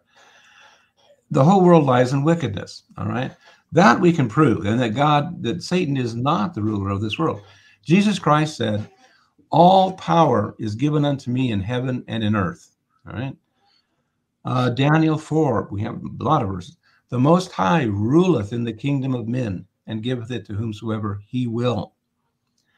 It says, all the inhabitants of the earth are reputed as nothing, and he doeth according to his will in the army of heaven and among the inhabitants of the earth, and none can stay his hand or say unto him, what doest thou? In Genesis, he's called the possessor of heaven and earth. In Psalms, again, he's the governor among the nations. The governor among the nations. 2 Chronicles 26. This talks about, O Lord God of our fathers, art not thou God in heaven, and rulest not thou over all the kingdoms of the heathen? Rulest not thou over all the kingdoms of the heathen? And in thine hand is there not power and might, so that none is able to withstand thee? So there are verse upon verse upon verse where God is in control. Satan is not in control. It's not under his power. He does not control this world. And what they do, I think that modern versions have bought into the lie of Satan himself, is when he says that he says to say Jesus in the temptation, he says, all this power will I give thee, for it is delivered unto me. But a whole bunch of commentators who have some sense to realize the truth of this is that Satan is lying. He's a liar and the father of it. And a bunch of Bible commentators all over the place have mentioned that he is not the ruler of this world, that God clearly is. And so these big Bibles say that Satan is a total non-issue for me, because the two can be reconciled. Really? Now, if you say the world is under the power of the evil one, well, what's the power of the evil one? Wickedness. And so the two are easily reconciled. It's not an issue for me. Who's the evil one being referenced? The New King James said it's under the sway of the wicked one. And do you reject that that Satan tempts people and sways them to sin against God? Do you reject that? Okay. What I do reject, I think that the New King James is sort of a soft compromise. What the ESV and the NIV say is he's under the control or the power of the evil one. Who's the evil one? Satan, right? The evil one. Who is that? As you just said, Satan. Satan. Okay. So the world is not under the power of Satan. It under his control. What do you mean by what is the power of Satan? The power of Satan is only what God permits him to do, because Jesus said, all power is given unto me in heaven and in earth. All power. Okay. And now, did God permit Satan to tempt Adam in the garden, by which mankind fell into sin and now has the stain of original sin, which is what I would say is the power of Satan?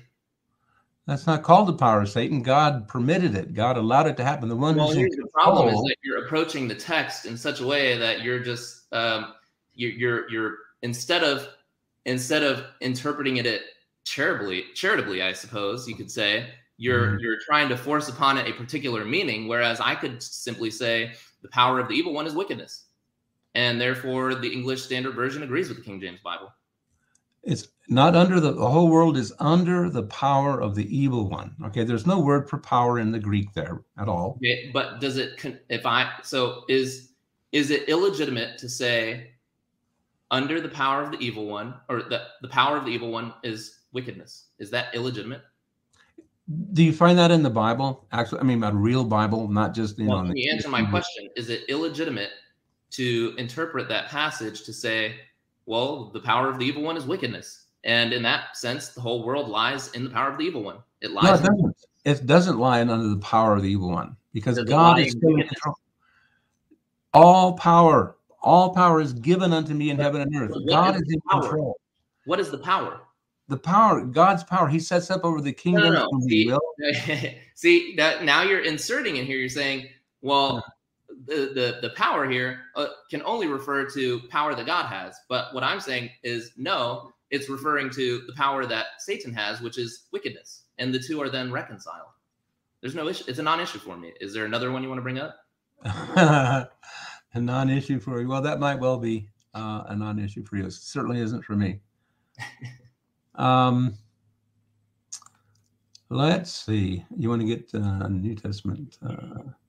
See, I'm kind of forced right now into defending. The original topic is, what is the I think it's source and norm for theology, and again, I specifically agreed to that debate proposition because it's a different question from, for example, your last debate with Church and Fan, which is the King James Bible inerrant?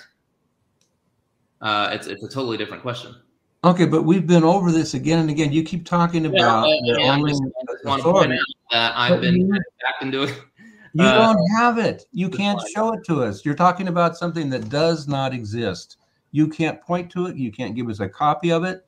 You don't have the standard you keep referring to that you think you have. But we do have the standard that I've been referring to, which are the original language copies. Anyway, if you want that's the standard again. Back to the same thing. If you want to bring up another example, we can look at another example. It's fine. It's up to you, gentlemen. If you both feel like you let's get into some questions if they have. Okay, if the audience has, if you'd like, that'd be fine. Yeah, if we because the question for tonight is the King James Bible the only infallible or inerrant source and norm for theology? So if we've kind of exhausted that topic and we've been as comprehensive as can be, yeah, let's move into the next portion. Very good discussion. I'm loving these Bible translation debates. We've got several in the works for the next couple months. And so I do want to remind the audience, those that are interested in stepping into the debate octagon, especially on topics similar to this, please shoot me an email and I'll do my best to, set up debaters on these important topics. So, gentlemen, though, before we get into these important questions, I don't want to forget about our concluding statement. So let's give you both 5 minutes to kind of wrap up your thoughts, wrap up your points in terms of concluding words. Then we'll get into some audience questions. Mark, actually, Will, you started. So let's give you the first 5 minutes, up to 5 minutes, and then Mark as well. So, Will, go ahead whenever you're ready. Yeah, no, I don't even need 5 minutes. I believe in the sovereignty of God in history. I believe he kept his promises to preserve his words. Jesus said, heaven and earth shall pass away, but my words shall not pass away.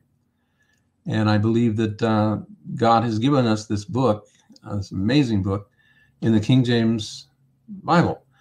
And there's no other book that anybody out there in the internet world, Facebook, or any place else defends as being the inerrant words of God. And again, like I said, if you ask people like Mark or others or James White or John MacArthur or anybody else, where can I get a copy of the inerrant words of God? And they almost inevitably, like Mark's church does in their statement, refer to the originals.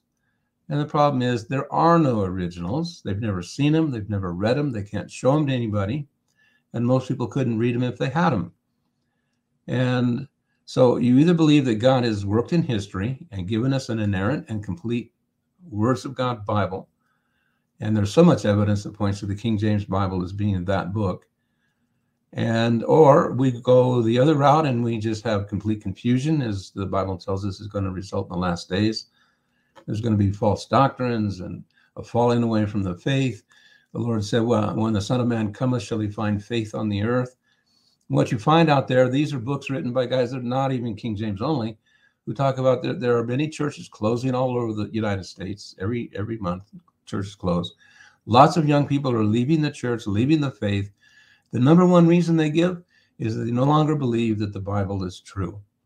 And it came out in this survey that if you attended Sunday school and you were exposed to multiple versions, you were more likely to leave the faith than those who just went to church and didn't go to Sunday school. And this is by a guy that, not Ken Ham, well-known creation, all that stuff. He's not a King James only at all. And, there's going to come in a falling away from the faith, and I believe that we're in that now. We have had no revivals in the United States. And every revival we've had was with the King James Bible. I'm not saying that the only King James Bible believers are saved or Christians. There are Christians all over the world who speak different languages, never even heard of the King James Bible. But the gospel is found in every Bible out there, no matter how corrupt it might be. And God only holds us accountable for the light that he's been pleased to give us. So I believe that we in this nation and England and other places, there are King James Bibles all over the place, in the Philippines and some in Singapore and other nations of the world. Australia, of course, we've been given this light of the true and inerrant and complete words of God, and we'll be held accountable for it, what we've done with it. And we've been amazingly blessed, to have this book and God's hand upon our countries. which are now, I believe, under judgment. And I don't think it's going to get any better. It's only going to get worse. And so our only refuge and hope is our God who created us, who gave us this amazing book that we can believe and take comfort in and feed on and believe. So I highly recommend, obviously, the King James Bible as being God's inerrant and complete word. And if you don't have that, well, then you don't have an inerrant Bible. It's that simple. So thank you. Thank you, Will. I appreciate that concluding statement. Again, Mark and Will, very engaging debate. I really appreciate both of your time for tonight. So, Mark, we're going to give you now 5 minutes. And whenever you're ready, the floor is yours. Go ahead, Mark. Sure, yeah. Well, first of all, thank you again, Donnie, and thank you again, Will. I did really appreciate the discussion. And, it got heated, but I thoroughly enjoyed it. And I think it was a great discussion. I did have a concluding statement prepared here, but I think I'm just going to spitball it instead, because what you saw tonight in this debate was was an attempt to reframe the issue in I suppose you could say a favorable light to Will's position. I'm not charging Donnie with that by any means, but that's just kind of the direction the discussion went, which was something I was trying to avoid. Now, if Will wanted to debate, can the substitutionary atonement be proven from the ESV? I'd be glad to do that, and I'd be glad to demonstrate that. But that was not the proposition for the debate tonight. But what Will continuously mentioned was this inerrant Bible that he has. But I'll just point out again that his King James differs from my King James. And these are both printed within the last, they're printed by the same printer. In fact, apparently his King James Bible is now out of date because this is the New Cambridge Bible. So is he going to now reject the Cambridge as he did the Oxford? I don't know. I guess we'll have to see what he comes up with to try to remedy this position that he's in. But I think I've sufficiently demonstrated that, one, Will could not prove that the King James translators were inspired the way that he claims that they were. And in fact, he holds many inconsistent positions by appealing to the Greek or the Hebrew whenever it serves his own purposes, but will not allow me to appeal to those in my own arguments. And so he claims the King James translators were inspired, and yet he accepts readings that the King James translators rejected based upon the evidence that we actually have. And so, I think that sufficiently demonstrates my contention that the King James Bible then is not the sole rule and norm or standard for theology. It's something else. And that something else is what we must appeal to, even if we want to reconcile differences between two different King James versions. And this, again, has been the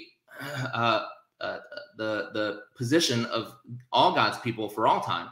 That all God's people have always understood that they had an infallible text by which to settle controversies concerning doctrine and even practice. And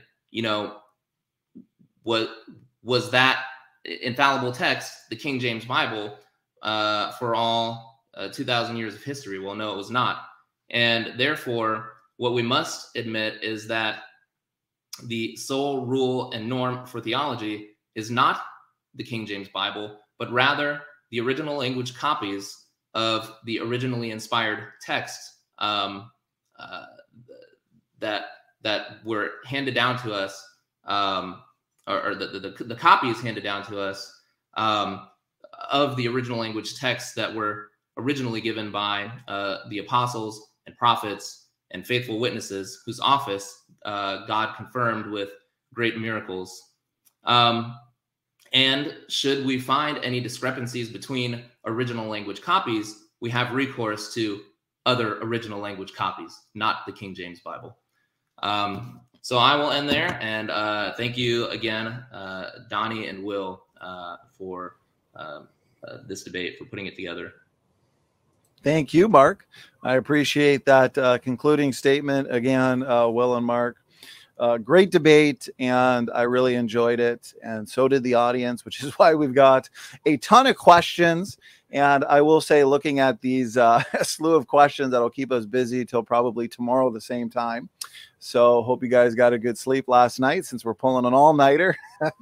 Just kidding. I'll put a timer so we don't, pull an all-nighter. But it is just an assortment of questions on the King James issue in general. Now, typically what we do on this channel in terms of the audience Q&A, as the debate typically continues into the audience Q&A, is whoever the question's for, we'll allow them to respond. Say the question's for Will respond. Will might bring up a couple points that, let's say, Mark wants to respond to. So we'll allow Mark to have a response, but whoever the question is for gets the last word. Then we would give it to Will, and he would get the last word. So that way we can move along smoothly. Now, real quick, I'll give you guys a well-deserved 30-second break, because I want to remind the audience that we've been doing debate marathons all summer long. Last week, we had a debate marathon, 5 debates last week. This week, we have 4. So we started the week with one of our Evolution Debate Challenge debates. So we had Kent and Horazio. This one was an epic debate. If you have not yet seen it, please check it out. Can evolutionary mechanisms explain the diversity of life? Of course, tonight we've got, is the King James Bible the only infallible source and norm for theology? We will be back here tomorrow for a debate on the nature of God now. So a good mix of debates: evolution, Bible translation, soteriology, nature of God. So tomorrow we've got Matt Slick and Stanley Terry. They'll be debating, was Jesus fully God and fully man during his earthly ministry? And then we will end it all with this Saturday, the Great James II debate, Charles Jennings and David Preston. So a lot of people are excited for this one. And so make sure you are here this Saturday. Okay, gentlemen, break time is over, and we are going to just get right into the first question that came in tonight. All right, here we go. So, question from the Freed Thinker. Thank you so much for your question. And he asks, why does so I'm guessing this is for you, Will. Why does the KJV not even translate from the TR? In 1 Corinthians 8:13, the Greek is, and I'm not even going to try and say that one, but KJV reads, while the word standeth. Go ahead, Will. I have several articles on this. If you go to my website, because it's to explain, I'll explain briefly, is that the word Iona is frequently translated. In fact, in all versions, the NAS, ESV, NIV, they also translate it as world in other places. It has 2 meanings. It can be age or it can be world. It means both. And there are many Bible translations that read exactly like the King James Bible. So if you look up that little word, toniona, and you're going to find out that it has both meanings. And like I said, all versions do that. And I've got one frequently comes up is Matthew 24, where it says, what are the signs of thy coming and of the end of the world? And some of the modern versions say the end of the age. But I have an article, if you go to my site and just type in like Matthew 24, end of the world, and then brand plucked, that should bring you up to my site and that article. But I show that it has both meanings, and many Bibles agree with the King James. So there's no error there. Okay, Will, thank you so much for that response. Mark, anything you'd like to add? No, not really. I guess I should have pulled up the verse a little earlier, but while the world standeth, I have no comment there. Has no real bearing on my argument, so. No worries. No worries. And I should say, yeah, disclaimer, for any question, never feel obligated to have to respond. Just know that the opportunity is there, gentlemen. So, okay, moving on to the next question. This one comes in from Mark Siegel. This one, again, for you, Will. So Mark Siegel asks, question for Will. At least 75% of the KJV Bible came from William Tyndale, who was executed by the church for translating the Bible into English. Do you call that divinely inspired? I don't even understand the question. I know that the Tyndale was used of God mightily. I don't believe his New Testament was inerrant, but God used a lot of his work in the King James Bible. They compared all the older versions. They compared many foreign language versions as well. But I don't even understand the question. You call that divinely inspired? I don't get it. I don't know what his point is. I'm not really sure either. So, Mark, if you wanted to elaborate, there's two Marks here, the questioner and Mark, the one in the debate. So I can either move on to the next question, or I just worked here. So I'd be glad to add some comments. I wouldn't really make that argument. For example, Jesus himself was murdered, and he was more than divinely inspired. He was the God man. So that's not an argument I would make. The challenge, though, or the problem is that Will never actually told us what the inspiration process looks like. So, for example, were all of the people who contributed, whether directly or indirectly, to the King James Bible, such as William Tyndale or Coverdale or whomever, were they all inspired, or were only the King James translators inspired? And if the King James, you keep bringing this up. I never said the King James translators were inspired. I never said that. You keep saying I do. The words of God are inspired, and God, I believe, guided Tyndale to the right words to a certain extent. And he doesn't guide us all the same. He doesn't show us all the same amount of truth. We all still see through a glass darkly. But what he had that was the true words of God in his translation, yes, that was inspired. Okay. Well, I think I was in the middle of answering the question, but that's fine. Accusing me of something that I never said. Okay, and so then my whole contention all evening has been that in order for Will to demonstrate that the King James Bible is the sole infallible rule and norm for theology and is inerrant and possesses all the divine attributes that the original autographs did, he has to have recourse to the doctrine of inspiration. It's impossible; they're inseparable. So I'll leave it at that. Will, you can have the last word if you'd like, since it's your question. Anything you wanted to add? No, I mean, I've already gone over this. He just doesn't get it. And this is all scripture is given by inspiration of God. If something is true scripture, then it is by definition inspired of God. Okay, appreciate it. I have a standard I can show anybody. He does not. All right, gentlemen, appreciate it. Next question comes in from Born Again RN, and this looks like it's a question for the both of you. So, and I guess since Will started with the last two, maybe we'll have Mark start with this one. So Born Again RN asks, could both address the standing scholarship? Is that Mark 16:9-20 is not part of the original Greek text, backed by the earliest copies of the New Testament? Sure, yeah. Now I actually, I accept Mark, the long ending of Mark as legitimate. So I have no problem with it. I would say that there's a fallacy there to assume that just because the earliest copies don't contain it, that therefore it does not belong in the text. That simply doesn't follow. So I would point you to someone like James Snap, who gives a great defense of this text. His website is the Text of the Gospels, and it's something that I accept. So this is not something that Will and I would disagree on, perhaps for different reasons, but suffice to say, we would not disagree on this particular text, and it doesn't contradict anything else in Scripture. So I'm perfectly fine with it. It's not like it causes any issues. Appreciate it, Mark. Go ahead, Will. Yeah, it does cause issues. The issue is, are these words, these whole verses, inspired scripture or not? And as you pointed out, I mean, the vast majority of all the manuscripts, Bible translations from the very beginning in all languages contain these verses. There are many, many early church fathers that existed before Vaticanus and Sinaiticus were even penned, who testified, who witnessed to these verses, who quote them directly.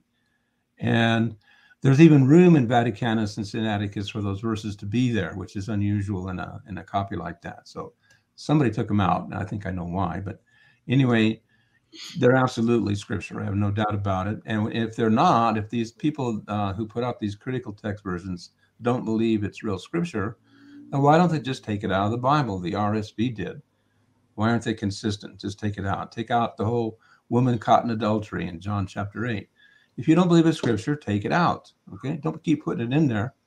Or they go through these, like the NAS, NIV, ESV. You go reading along in Matthew 1920, and then it goes 1922, something like that.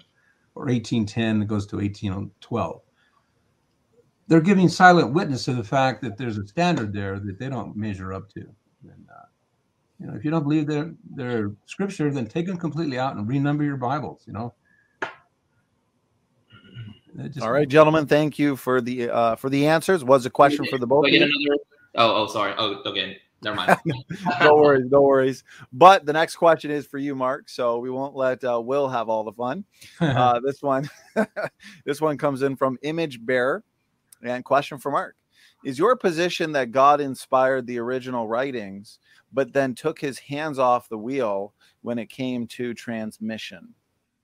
No. However, what I would say is that the process, if you will, of transmission it does not take place in the same way that the inspiration of the original authors of Holy Writ took place. So there's a difference there. There is certainly God's providence, his providential care. And I agree with Will that the words of our Lord have not passed away, but they do exist to this time. Now, where do we find those words?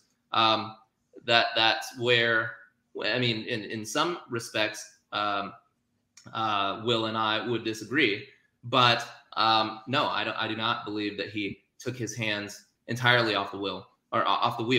However, the process again is not the same as the inspiration of the original authors. Thank you, Mark. Will, anything you'd like to add? I would actually agree with a lot that Mark said. Problem is, God did not take his hands off the wheel. I mean, he continued. It's called preservation. He preserved his words. Only God knew where they were. He knew what he said and what he didn't say. And there was a purification process. Paul said many corrupt the word of God, and that was back in his day. There were false gospels that came out and false readings, and some people that didn't like Luke, whole sections just took it out. Anyway, there was a purification process, and I believe the end result of this is the King James Bible. The problem with Mark's position is that God was working on it, but he's still working on it, and we don't really know what it is now. And all we have is a bunch of variant readings in the different copies of Scripture, thousands of them. And today's Bible scholars can't even agree among themselves as to which reading is right. Thank you, Will. Mark, question was for you. Get the last word. Yeah. So just to add, the very fact that variants exist demonstrates that the copies or the transmitted text is not inspired in the same way that the originals were. Will actually has this problem where he thinks that the Word of God is corrupt, and this was actually the papal position back at the time of the Reformation, that the Word of God had been corrupted. That is, the original language copies were corrupted, and that's why they elevated the Latin Vulgate to what they did. And Will commits the same error when he insists that the Word of God had been corrupted and finally restored or purified at the production of the King James Bible. All right, gentlemen, thank you so much. And let's move on to the next question. This one comes in for Will this time from Slam RN. Appreciate the super chat support and the question. So Slam RN asks, Will, did the translators of the KJV ever say it was specially inspired over other English translations? They wrote a long preface. Is it in there? They never mentioned that their translation was inspired. They did state very clearly, though, that they didn't want to make they compared many Bible versions, and they didn't want to make of many good ones. They wanted to make of many good ones one chief one, one principal one, not to be accepted against. And so they recognized the good that was in previous English Bibles, and I believe that again that purification process, and but they never came out and said the King James Bible is the inspired and inerrant words of God. They didn't say that, but they said that they wanted to produce one principal, one chief one that was out of many good ones. That was their goal, and I believe that's what they did.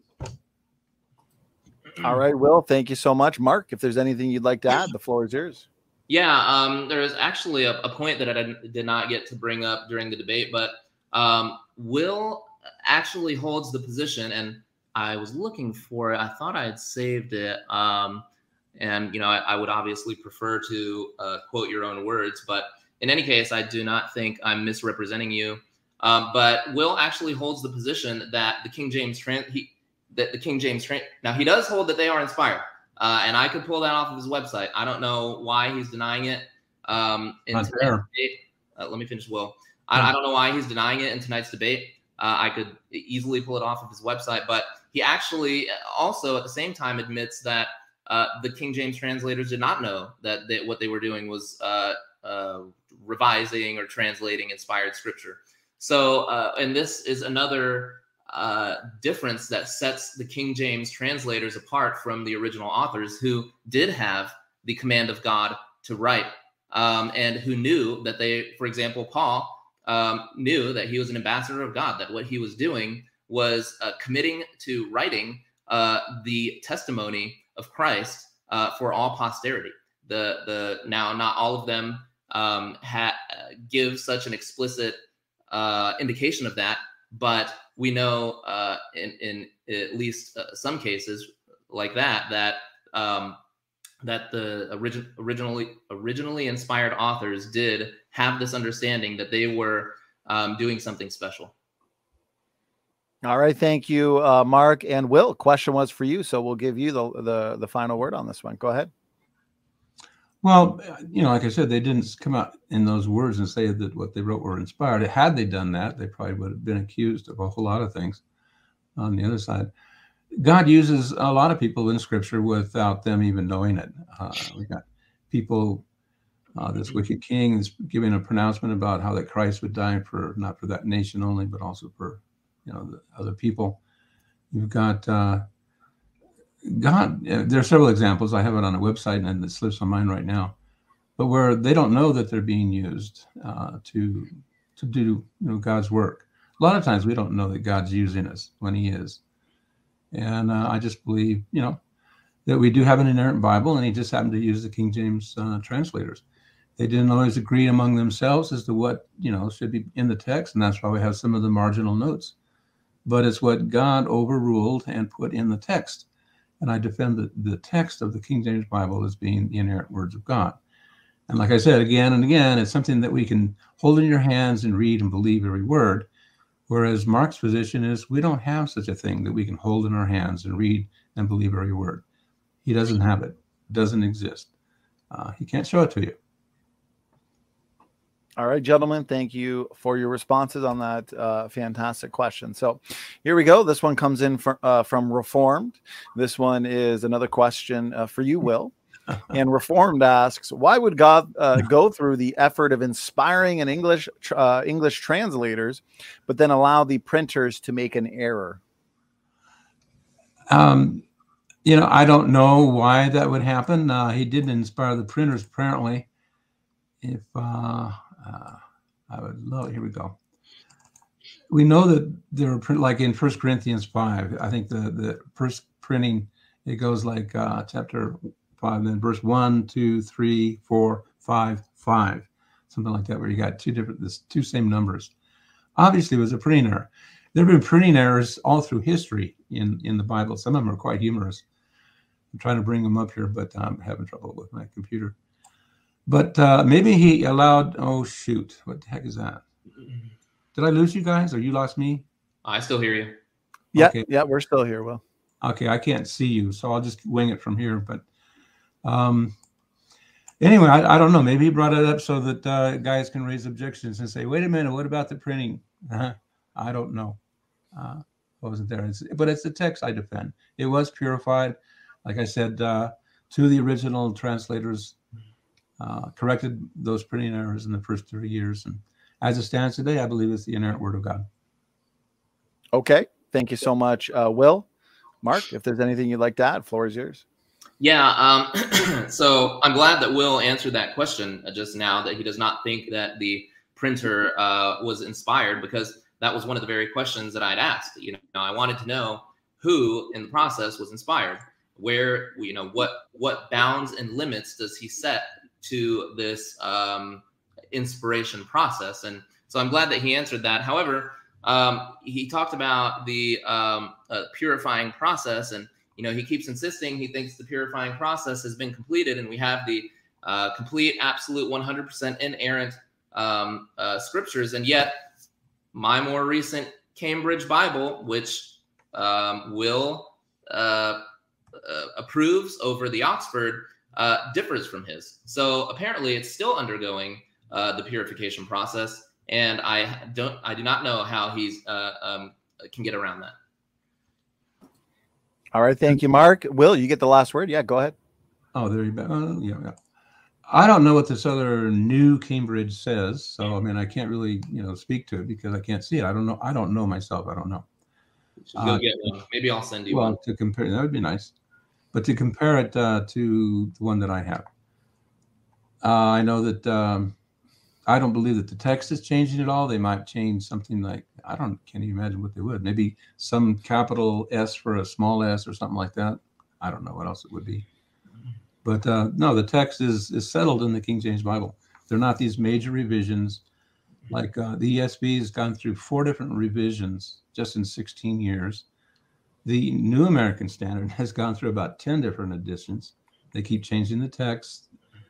This last one has omitted a whole lot of things that were in the previous ones. NIV, that's unbelievably how much it changes. It's got like 3 different editions so far, and they keep changing the text, both the Greek and the Hebrew readings. So those are changes. Some minor thing like hewed, showed, which actually doesn't read, in the Hebrew, and that was later on corrected. That's so minor. But yeah, anyway. All right. Thank you. Okay, gentlemen, thank you so much. Next question comes in. I've got it up on screen here in the form of a super chat. Thank you so much for the support and the question. So this question comes in from Chris Lucas, live shows and call-in. So he asks, and it looks like it's for you, Will. How is the KJV inerrant when it mistranslated the Hebrew word for spit? In brackets, he puts topet or tophet. In Job 17:6 for tabret. In brackets, he puts tambourine. Yeah, give me a minute. I'm not sure if I can bring this up here. Let's see. In the King James Bible, it reads what? Timbre? I believe so. Mistranslated the Hebrew word for spit, topet or tophet.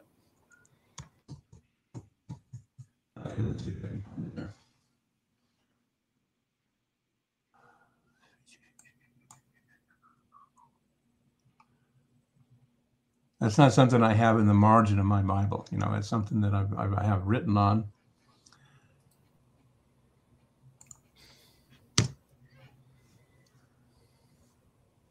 If oh, wait a minute, here it is. It should be in here. Okay, 17:6, was that the one? Mm-hmm. I know this is one of the ones that Mark Ward apparently can't understand, and it makes perfect sense. You look at what it says, what the commentators say.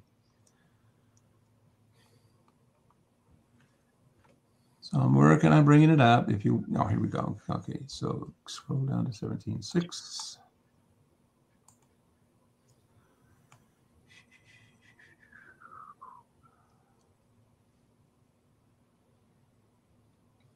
So I've got 2 big articles on Job on my site. And I'm getting there. 15, 16, 17:1, 17:6. Here we go. Okay, he says, he hath made me a byword of the people, and aforetime I was as a tabret. So this is totally changed, like in the New King James. It says that, but he has made me a byword of the people, and I have become one in whose face men spit. Okay. Well, okay, not only does the King James Bible read the way it does, so does the Geneva Bible. Webster's translation, the word of Yah, 1993. The KJV 21, 1994 says, before time I was as a drum to beat on, same meaning. Third Millennium Bible, 1998. Bond Slave Version, Jubilee Bible, 2010. I was as a tambourine. Interlinear, 2010. Andre de Mol, a tambourine. Hebraic Transliteration Scripture, 2010. I was formerly as a tabret. Okay. Jewish Bible commentary by Rashi. Okay. He says a drum. I was like as a drum before them. And there are many foreign languages Bibles also that agree with the King James. I got a list of them here. Anyway, the sense of it is that before, he was like, you march to the beat of his drum. People imitated his example, and now they don't. And commentators have seen that. Some of them have just gone completely off the wall. Anyway, here's John Gill's comment. He says, you can also read his additional comments to see how some people come up with at least 4 wildly different translations of the text. But he starts off saying, and aforetime I was as a tabret, a delight to the people who, when he appeared in public streets, came out and went before him, singing and dancing and beating on tabrets and such like musical instruments to express their joy upon the sight of him. But now it was otherwise with him, and he, whom they could not sufficiently extol and commend, now knew not well what to say bad of him. E.W. Bullinger, he says, tabret, a drum, Hebrew, the sound and the warning of which people gave heed. So there are many translations that agree with the King James Bible. All this guy has is his own opinion. And there'll be many others that differ. There are other translations that go totally off the wall, like Young's that says, and I'm a wonder before them all. No tabret, nothing about spitting. New English Bible says, I'm important for all to see. Again, you're going to come up with different translations all over the board. But I believe the King James is right. Okay, thank you, Will. Mark, if there's anything you'd like to add, go ahead. I can't comment on it exactly. It's a pretty stark difference as far as I can tell, but I haven't looked at it or looked into it really. But what I would suggest is to if possible, look to see if the two things can be reconciled. Perhaps it's some kind of idiomatic phrase there that the King James decided to translate more literally, whereas other versions translate it more idiomatically. So I don't know, but rather than all jumping to pitting things against one another, see where they can be reconciled, if possible. All right, thank you, Mark. Anything you wanted to add in terms of a final word, Will? Oh, there are just so many things that you cannot reconcile in the Bible. Totally opposite meanings that you'll find in one from another. Totally opposite or different numbers, that you'll find in one from another. And even the New American Standard sometimes will change from one edition to the next. In Luke 17, 1 and 10, I believe it says that the Lord sent out 70. NASB went with 70 for a long time, and then they changed it in the last edition now to 72. 70 and 72 are not the same numbers. You got the same thing in examples in ESV where they'll change one guy's age from 6, and then the next version will come out as being 16. And these are textual changes. Those are not synonyms. 6 is not a synonym for 16. Anyway, there are things that you cannot reconcile in these new versions, and that's why they lead to confusion, uncertainty, and doubt. All right, guys. Thanks again. And again, to the audience, thank you so much for so many great questions. And I appreciate you all being so engaged in this important topic. So this one comes in from Mistletoe, and this one is for you, Mark. So Mistletoe asks, which books / chapters / verses are we sure about that cannot be up for revision or change or deletion due to future manuscript discoveries or scholarship? So I guess Mistletoe is asking specifically about a revision or a potential revision because the textual basis, or there's some other kind of a textual basis that was discovered that differs from what we have today, I guess. As opposed to, for example, a revision because of an updating of language. So it depends on the arguments that are made for that particular text, and which one is to be regarded as more faithful. It depends on the arguments. I can't really comment on that, but so that's all I can say about that, really. All right, appreciate it. Will, anything you'd like to add? Yeah, that's a good position. It sounds like it's coming from an atheist or a Bible mocker. Maybe the guy is sincere. I don't know. His name kind of indicates that maybe he's not.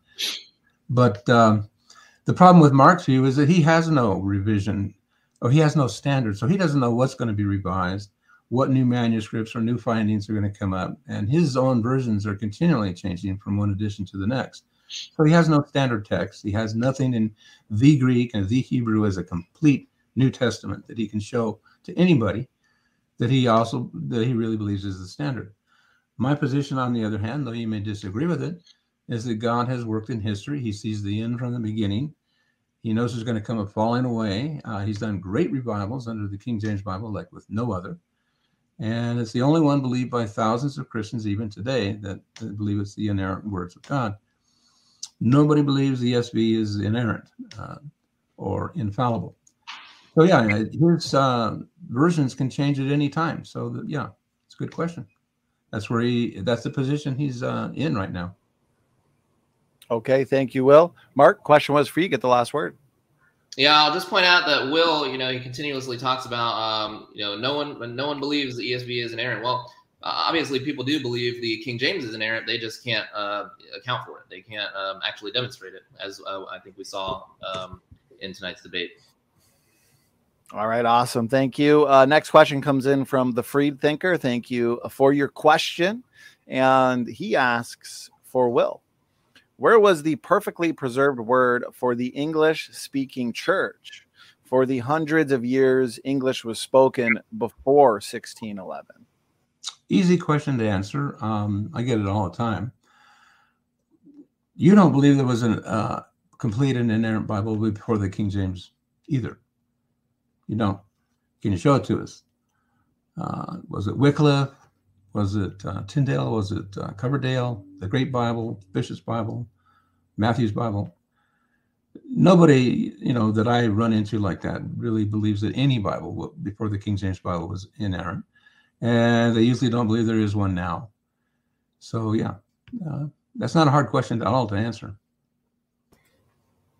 All right. Thank you, Will. Much appreciated. Mark, if there's anything you'd like to add, go ahead. Well, a little tongue in cheek, it just wasn't in English. It was in the faithful manuscript tradition of the original language copies. But, Will, again, he mentioned it earlier. He believes that the word of God is corrupt this whole time up until 1611, and that it was finally purified in 1611. He takes essentially the same kind of position that the papists do. So, I mean, that was his answer earlier. And in fact, it's as I've demonstrated, the purification process is still ongoing. And my Bible different. In fact, I have 2 Cambridge Bibles here, both printed within the last 20 years, I believe, and they differ from one another, and they both differ from Will's. So the purification process has not been complete. Again, I see no way for Will to actually get around that. Well, okay, then from your point of view, that you said I believe that previous English Bibles, the Word of God was corrupt. Your point of view then is that all of them were corrupt, that all of your manuscripts are corrupt because you can't show us anyone. You got thousands of different, hundreds at least, of variant readings. You don't have anything that's pure Word of God that you can show us. So don't come with this accusation that I believe the previous Bibles were corrupt or not pure. I don't believe they were inerrant. I believe that there were some faults and some things left out, and they weren't inerrant. But I mean, the gospel of God is in any Bible, no matter how corrupt it is. People can still get saved reading them. There's a lot of truth in all Bibles, even though some of it's mixed up with some error. But, God uses them.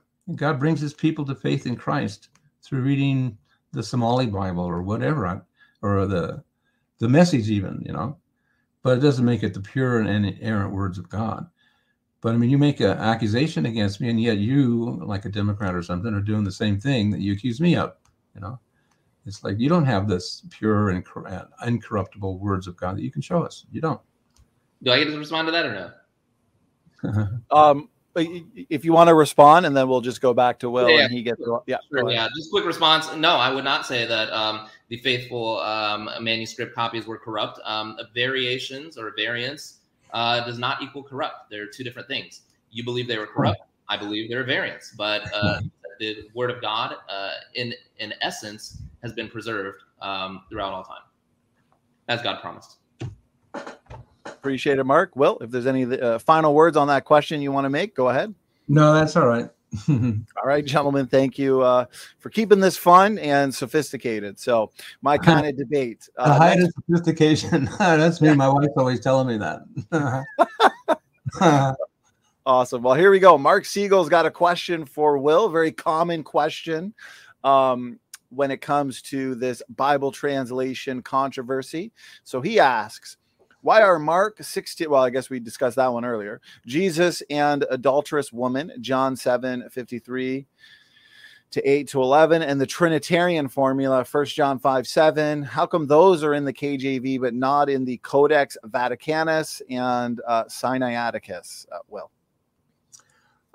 The best I can do really is I have articles on both of these on my site. Easy to find. Again, John 7:53-8-11, that's found in the majority of all manuscripts. It's all Bibles, and it's primarily, as I recall, is Sinaiticus and Vaticanus that often don't even agree with each other. One of them they have several whole verses found in Sinaiticus that are not in Vaticanus, and vice versa. So these are very corrupt manuscripts. And maybe it's not in there, and that's why. But you've got early church fathers that refer to these and even quote them, parts of the verses verbatim in their writings before Sinaiticus and Vaticanus even existed. With 1 John 5:7, I also believe that is fully scripture. You've got many, many people. I got a great article on it, a lot of information. But of the churches all through history that believed that was scripture, the Reformed churches did. They included it in their confessions. Cipriano, no, not Cipriano de Valera. It was in that version too. Cyprian, yeah, way back, even before, it was around 220, something like that. He quotes the verse. He says, as it is written of the Father, the Holy Ghost, or the Son and the Holy Ghost, these three are one. And he refers to the verse. Even some of your critical text versions, no footnotes will give you reference that, yeah, these guys were quoting the verse, way back there. So there was a huge council held in Africa around 400 AD, something like that. And it was between the Arians and those who believed in the deity of Christ, and the Trinitarians. And this was the first verse that they brought up without controversy. They didn't even object to it. They just didn't like the way it read or how it understood it. But I mean, there's a lot of history behind that verse. Jerome writes back in like 400 and something AD, he complains that the heretics are taking this out. He said Arians are removing this verse from the scriptures. And he writes that way back around 400. You got to admit, it's the strongest verse in the Bible on the Trinity.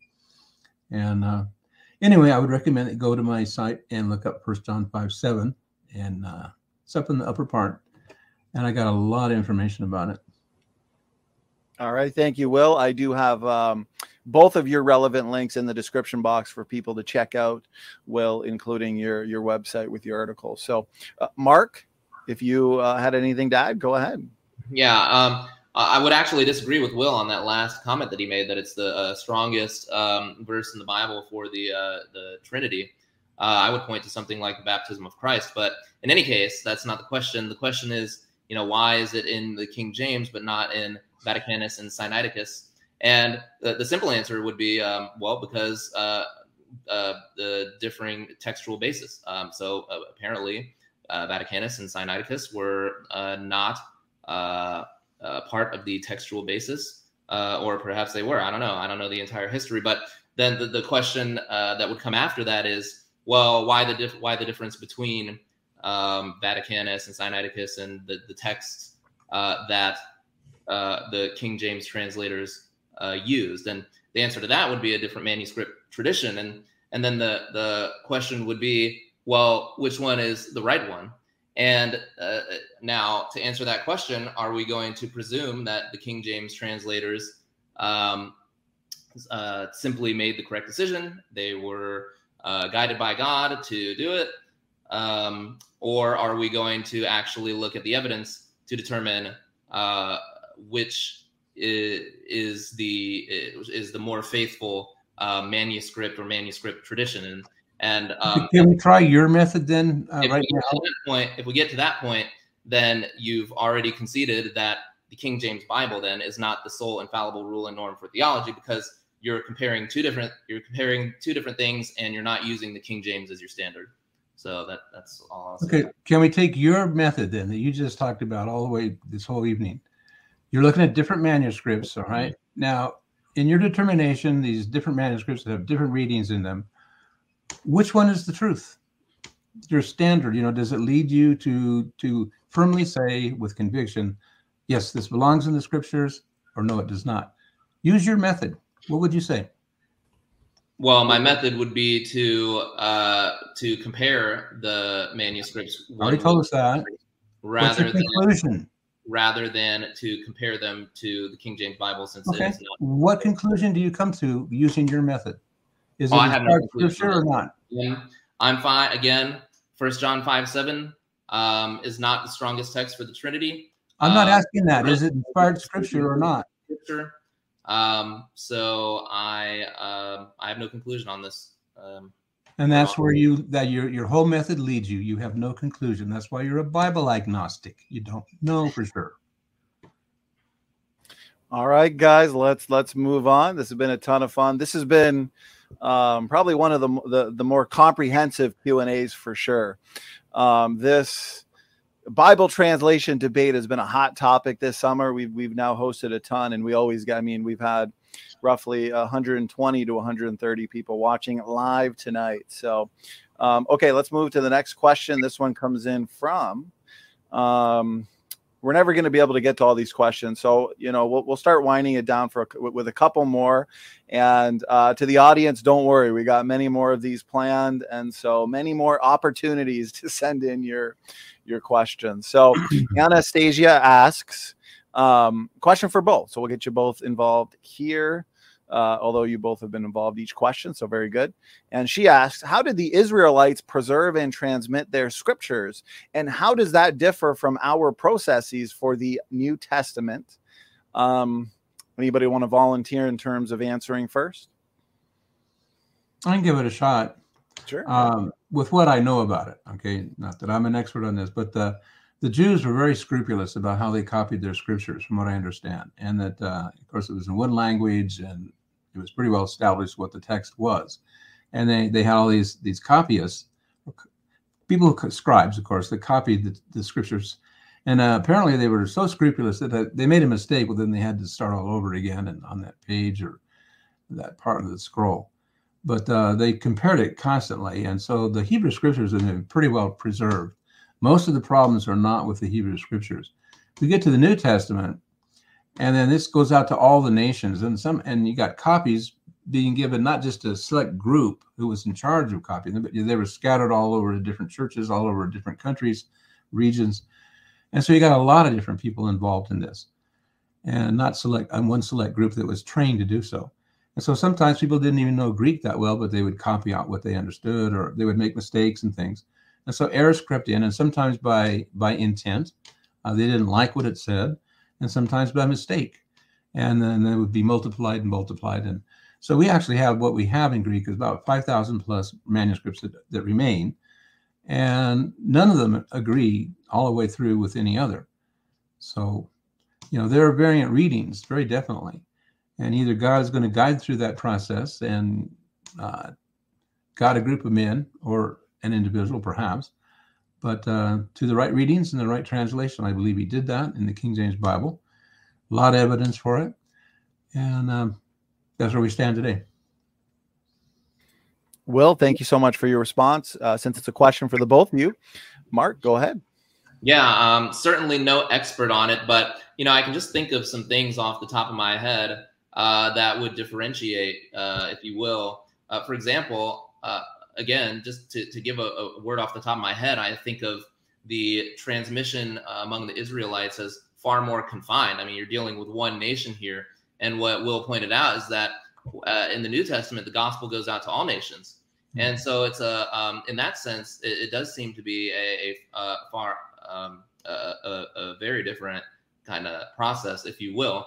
However, there is actually a really fascinating discussion. And again, I'm no expert on it, but it took place during the Reformation, because if you recall, as I've mentioned, what the papists did was they insisted was that the Hebrew text was corrupt. And what the reformers did was to actually defend the transmission of the Hebrew text and the meticulousness of the Masoretes in preserving the text, and even going to such lengths as counting if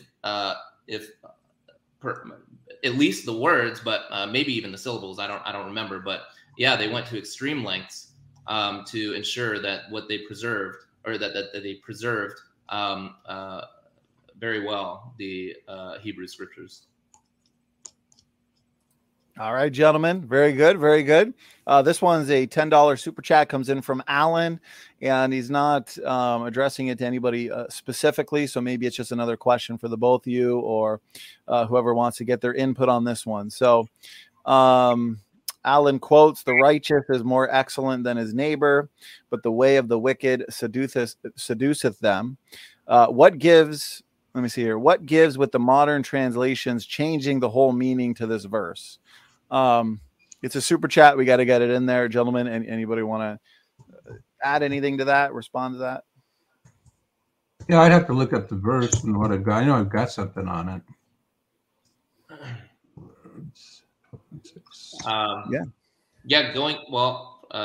If I may, I just going back to what I've suggested to look at them charitably. I don't see a vast difference between, for example, the King James Bible and the English Standard. The ESV has, "One who is righteous is a guide to his neighbor, but the way of the wicked leads them astray." Whereas the King James has, "The righteous is more excellent than his neighbor, but the way of the wicked seduceth them." And I see no apparent difference or contradiction between the two verses. That, to me, they essentially saying the same thing. So I would say both translations are faithful in that regard. All right, gentlemen, thank you so much. And why don't we wrap it up with one? Oh, go ahead. Will. Can I address that? We have. Yeah, go ahead. I mean, they're totally different. Anyway, the righteous is more excellent than his neighbor. Okay, but the way of the wicked seduces them. The New King James says the righteous should choose his friends carefully. Now, how in the world you can say, well, that pretty much says the same thing? I don't get it. New American Standard says the righteous is a guide to his neighbor. That's not even similar to the New King James, let alone the King James Bible. Look at the NIV. It says, this is the NIV 1984 edition. Okay, the righteous man is cautious in friendship. Has nothing to do with the previous New American Standard, the New King James, the King James Bible.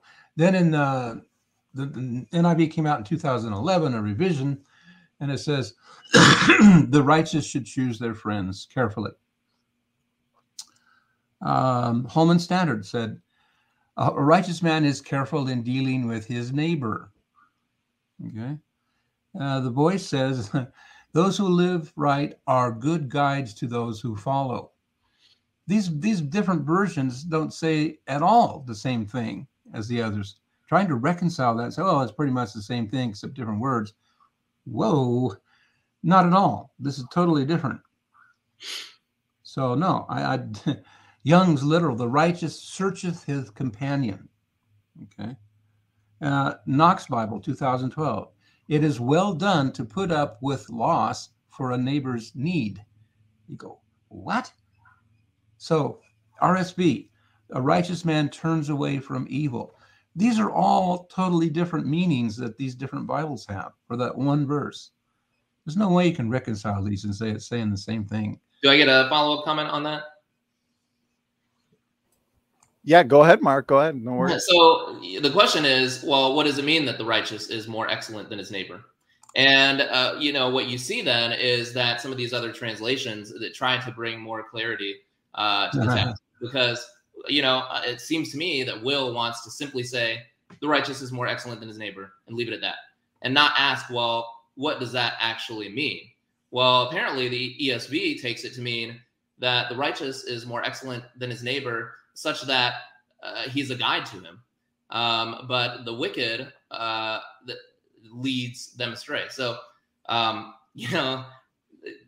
Will can point out these differences all day long while not actually getting to the heart of the issue. So, he just wants to say the righteous is more excellent than his neighbor and leave it at that and give no further explanation. And, sorry, but that's just not simply the way biblical exegesis works. All right, gentlemen, if you guys want to move on, or I'm sure we could debate that all day. Yeah, you could. I mean, these are completely different meanings in all these different versions. They're not similar, not at all. But he has no standard. So, I mean, just kind of, wings it as he goes, his own personal opinion and preferences for at the moment, There's no standard that Brother Mark has. Well, let's, as we hit the 2.5 hour mark, I do want to thank you both for your time for this important debate. This has been seriously a ton of fun, and you both are very knowledgeable on this topic. Yeah, and sophisticated, my favorite word, and my favorite kinds of debates. Sophisticated, civil. I to myself, so I guess. Well, guys, let's wrap it up with this final question as we are now at the 2.5 hour mark. To the audience, thank you so much for sending in so many awesome questions. And if we didn't get to your question, save it for our upcoming KJV only and modern Bible translation related debate. So Born Again RN, question for Will. We'll make this the final question for the night. And he asks, which version of the KJV is inspired? The 1611 or later versions that don't have the same wording or translation? They all have the same words, the same underlying Hebrew and Greek text. That has never changed. And that's in sharp contrast to versions like the ESV, the NIV, and ASV. All they did, as I pointed out before, is they changed from Gothic to Roman print. They corrected some printing errors. They updated the spelling of a lot of words instead of, a whole lot of words. I got them, but they just updated the spelling. Blaney did, but they never changed the text. So the text has not been changed. The Hebrew and Greek underneath it has not been changed. And that is not true of these modern versions like ESV, New American Standard, NIV, etc. All right. Appreciate it, Will. Mark, floor is yours for anything you'd like to add. Well, as I pointed out earlier, Will has, in fact, said that he approves of the Cambridge over the Oxford. And you can go look at his article on Joshua 19:2. But, I would even ask Will, okay, well, which Cambridge, yours or mine? Because as I demonstrated earlier, they differ from one another and in substantive ways, as David Norton points out in his book. And I would recommend to everyone to go get David Norton's book. Again, he is, as far as I can tell, the foremost scholar on the textual history of the King James Bible. And in fact, that's the name of his book. And it's very eye-opening. And if you read it, you will recognize a lot of the inconsistencies of the King James only position, based solely on the textual history of the King James Bible. All right, Mark, thank you for the response. Will, question was for you. So you get the final word. Go ahead. No, that's it. Yeah, I've already said a lot of this stuff, and he's brought up the same points, and I've addressed them in the same way. And yeah, the text has not changed. I don't know if maybe he's changing a capital letter for a small letter or something like that. That's been done before, but the text is the same. Text has not changed. I'd like to see a concrete example of where a new King James Bible has come out where they actually changed the text. I don't believe such a thing exists. Maybe the spelling of the word is different, but it's the same word. So showeth and heweth are not the same words. Pardon me? Showeth and heweth are not the same words. No, it'd be because showeth is wrong in that context. Heweth is the correct word. All right, gentlemen. That wraps up the audience Q&A. That wraps up the debate. So there's another one in the books. I really enjoyed this. I am really enjoying this topic. And, to all the debaters that have been willing to engage on the, textual criticism, modern translation, King James only topic, I do want to thank you. And, of course, for tonight, Will and Mark, thank you, brothers, for doing this. And let's do some final words, final thoughts. Mark, thank you for doing this. Thank you for being here. It was your first time, and I hope we will see more of you in the future in terms of the debate community. So, Mark, final words, final thoughts. Yeah, I think I'd be glad to. I thoroughly enjoyed my first live debate experience. So thank you, Donnie, and thank you again, Will. Again, it got heated at points, but very much enjoyable and a great discussion, I think. And for anyone, if anyone has any questions that he or she did not get to ask, I can be found on Facebook or in any number of places. But so yeah, thank you both again, and to the audience also for tuning in during this debate. My privilege, Mark. Thank you for those final words. Will, thank you again for being here, brother. This is your second time, and I know we are in talks for some more future debates that I'm looking forward to. So, Will, final words, final thoughts, and thanks again. Well, I'm just thankful for the opportunity to come here and discuss these things. I just praise God for his mercy to all of us, that we can be brothers in the Lord, that God in his mercy has redeemed us and forgiven us our sins, and we're going to one day be in heaven and sin no more. Praise God. And we're going to see his face, and we'll all be in agreement. Right now we see through a glass darkly, but then face to face. And so, we all look forward to that day. May it fast come. And I just thank God for his precious words of truth and grace. And may he continue to reveal more and more of it to us, all of us. God bless. God bless. Will, Mark, thanks again for doing this. Thank you for the final thoughts and final words. I am going to let the debaters get out of here. I as usual, I'm going to stick around for a couple minutes going over reminders, announcements, and updates. And so, Will and Mark, thank you again. And God bless you both. God bless you. Thank you.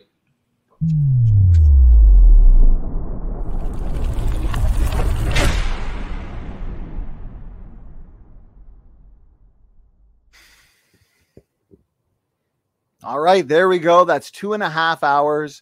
And I'm telling you, these debates are so much fun that time flies by. Lately, during our debate marathons, we've been doing 2.5, 3 hour. We had a couple debates last week that went 3.5 hours. So thank you to all the debaters. If it weren't for the debaters, we wouldn't have so many awesome debates. We've now hosted, I believe, 216 debates on all sorts of topics.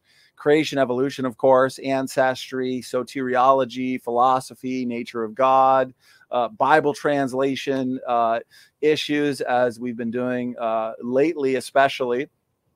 And so if you're new to the channel, just make sure to hit that subscribe button. We are almost at the 11,000 subscriber mark. So, you guys are the life and blood of this channel. And you guys are the reason why we're able to put out full-time content and, work in the ministry full-time. Behind the scenes, I'm doing a ton as well. As you can see behind me, there's the Endogenous Retrovirus Handbook. And, it's a blessing to see that so many people are picking it up, sharing it around. I've done several debates on that book recently. So if you have not yet checked those out, please do. And you can actually find them on the homepage of our website. So I talked to our website designer and standingfortruthministries.com. It's all fully updated currently. We've got the main page is all updated. And in the video section, we got a whole new section on end times theology, which I have a debate coming up next month on that topic. So end times debate, the rapture, pre-trib versus post-trib pre-wrath, me versus J.D. Morin. So I'm working on a book on this topic as well. And I'm also working on an updated, expanded version of my book here, Special Creation. Okay, so throughout the night, this is pretty much what I'm working on. It's going to be pretty well double the size of this. It's going to be all your most updated content and arguments pertaining to the separate ancestry versus universal ancestry debate. So, there are a few topics that I am juggling currently, and I'm having a ton of fun doing it. And the reason why I can devote myself to full-time study and ministry is because of you guys. So thank you so much for the support. And Slam RN says, I gave my copy of ERV to my physician today to read. Amen. Amen. That is awesome. That is awesome. Okay, so I want to go over some reminders, guys. This is another debate marathon week. And this is the final one of the summer. So this summer, we've had events nearly every single day and on all sorts of topics. Okay, so the fun continues tomorrow with Matt Slick, Stanley Terry. I'm pumped for this. There's been a lot of hype for this one. Was Jesus fully God and fully man during his earthly ministry? That's tomorrow at 8 o'clock. And then on Saturday, we've got another soteriology debate. And last week we had 2 Peter 2:20 debated, Charles Jennings from the Layman Seminary in Merritt. If you're not yet subscribed to Charles Jennings, please do so. He's putting out some great content. He's a fantastic debater, and he's got a lot of knowledge. So this debate was last week, and now we got another verse-specific debate. So James 2, the great James 2 debate, David Preston and Charles Jennings. And, of course, we'll have Sunday off as usual. That's the one day I like to not schedule stuff on. Keep that a family day for everybody. Keep that a day where we kind of take a break from the debates. But we're back here first thing next week, Monday. Dr. Dino, Dr. J. Bundy, Evolution on Trial, Kent's 300th debate. So I think he's setting records. That's going to be awesome. Siegel. Mark Siegel was in the chat tonight asking questions. He's debating Kent next month, the geologic column and the fossil record as his specific lines of evidence that he's looking for in terms of evidence for evolution. And that will be debated next month. And Steve Christie from the Born Again RN YouTube channel. My brother here, he was in the chat asking some fantastic questions tonight. Seriously, guys, so many great questions tonight. We had what seemed to be close to an hour audience Q&A, and I love it. I love how engaged you guys are. The best audience on YouTube. And we've got a debate community that is growing, and more and more people are sending in requests to do debates on all sorts of topics. Debate's important. Okay, because critical thinking is important, and we uphold critical thinking here on Standing for Truth by hosting so many debates because, as they say, you can be confident with a certain position and, until you get into the hot seat and you're cross-examined. So there's no better way to come to, to discuss truth by entering the octagon and discussing differences in a sophisticated and respectful way. So Born Again RN, my pleasure, brother. Another guy, another brother here who's putting out some great content. Please do subscribe to him. And of course, he's going to be here October. We've actually got some big debates for October. So I just finished confirming a couple more epic soteriology related debates. We got some solid science related debates that are in the works for October as well. So this one is, although Robert Singenis has been here before twice debating salvation by faith alone. He debated Kelly Powers and Dr. Bob Wilkin. Both debates were awesome. But this one specifically is going to be on the Marian dogmas debate. So coming up quick, talk and treat. Laughter is the best medicine, brother. So he says, I got some really good laughs tonight. Thanks, guys. So Anastasia, good to see you. And I think a month ago is when we had our big End Times Theology open mic debate for nearly 3 hours. And it was awesome seeing you join and ask some fantastic questions. So yes, I'm always up for doing interviews. I've done several of them over the summer, and I believe they should be uploaded on the channel. So again, guys, this is another debate marathon week. Today, of course, King James Bible debate. And tomorrow, Matt Slick debate. Matt Slick versus Stanley Terry. And on Saturday, Charles Jennings versus David Preston. Also coming up, this will be, I believe, the last debate of the summer on the 31st. Turretin fan who holds to the eternal conscious torment position, debating CJ Cox from the Synagogue YouTube channel, taking the annihilationism position. So I'm excited for this one. The Great Hell debate. I think we've only, in 216 debates, I think we've only had one other debate on this topic. So definitely an important topic. And again, that's coming up. Final debate of this month, I believe. Then the fun continues right away. So everybody has seen the trailer that we put out. And again, thank you so much, brother.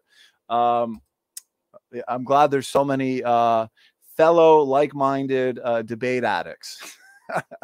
You guys make it fun. And yes, from September 5th to the 9th, technically, presentations wise, we'll go into the 8th. We've got 2 speakers per day. And then we're ending it all on the 9th with an evolution debate. So lots of shows, 2, 4, 6, 8, about 9 or 10 shows, because I believe we're going to be squeezing in another presentation on the 9th too, right before the debate that ends this conference. So this starts on the 5th, and tons of speakers. Myself, of course, I'll be debunking the best evidence for evolution. Matt Naylor, who runs the ministry with me, he's got a presentation, must-watch presentation he's been working on for what seems to be a few months, titled Genesis Genetics. Of course, we got the legends themselves from the creation research team, John Mackay, the creation guy, Joseph Hubbard. These two brothers are two of my favorite young earth creationist apologists. They are warriors for the faith. So they got some fantastic presentations for us on the geologic column, as well as dinosaurs in the Bible. We've got Dr. Jerry Bergman, who's going to be here giving a presentation. Obviously, our very own Professor David McQueen, George Bond. CJ is going to be countering compromise. I'm excited for that presentation. We've got T-Rock, who's done a ton of creation evolution debates. He's going to be refuting isochron dating. So he's going to be giving a very cool and technical presentation on dating methods, guys. So again, if you're not yet subscribed, do please make sure to hit that subscribe button. And that's pretty well all that comes to mind, guys. So again, 2 more debates, one tomorrow, one on Saturday. Then we got a day off. And then next week, the fun continues. So thanks again for everybody's support. Do please check out the website, standingfortruthministries.com. It is fully updated. And I've also got a brother that I've hired to, so it's going to be a project, big project. And so again, if you want to help support these projects, feel free to become a Standing for Truth patron. If it's on your heart, you can also support us directly through the website. We got a big podcast project that we're going to be working on for the next month. And on the website, we're going to have a separate section for podcasts. And we're going to slowly upload in podcast form. And they're going to be, fully edited, very professional. It's a big project. And we're going to have as many of our debates and interviews that we've done uploaded in podcast form. So I'm really pumped for that as well. So lots going on at Standing for Truth Ministries, Doki Doki Bible Club. Brother, thank you so much for the links posted. And again, thank you so much for tuning in. I'm not sure if there's any after shows or anything tonight, but I'm going to go take a break. And tonight I'll be working on the books that I am hoping to complete and get out within the next couple months. So again, everybody, thanks for tuning in. We'll see you tomorrow at 8 o'clock with Matt Slick and Stanley Terry. Stand for Truth is out.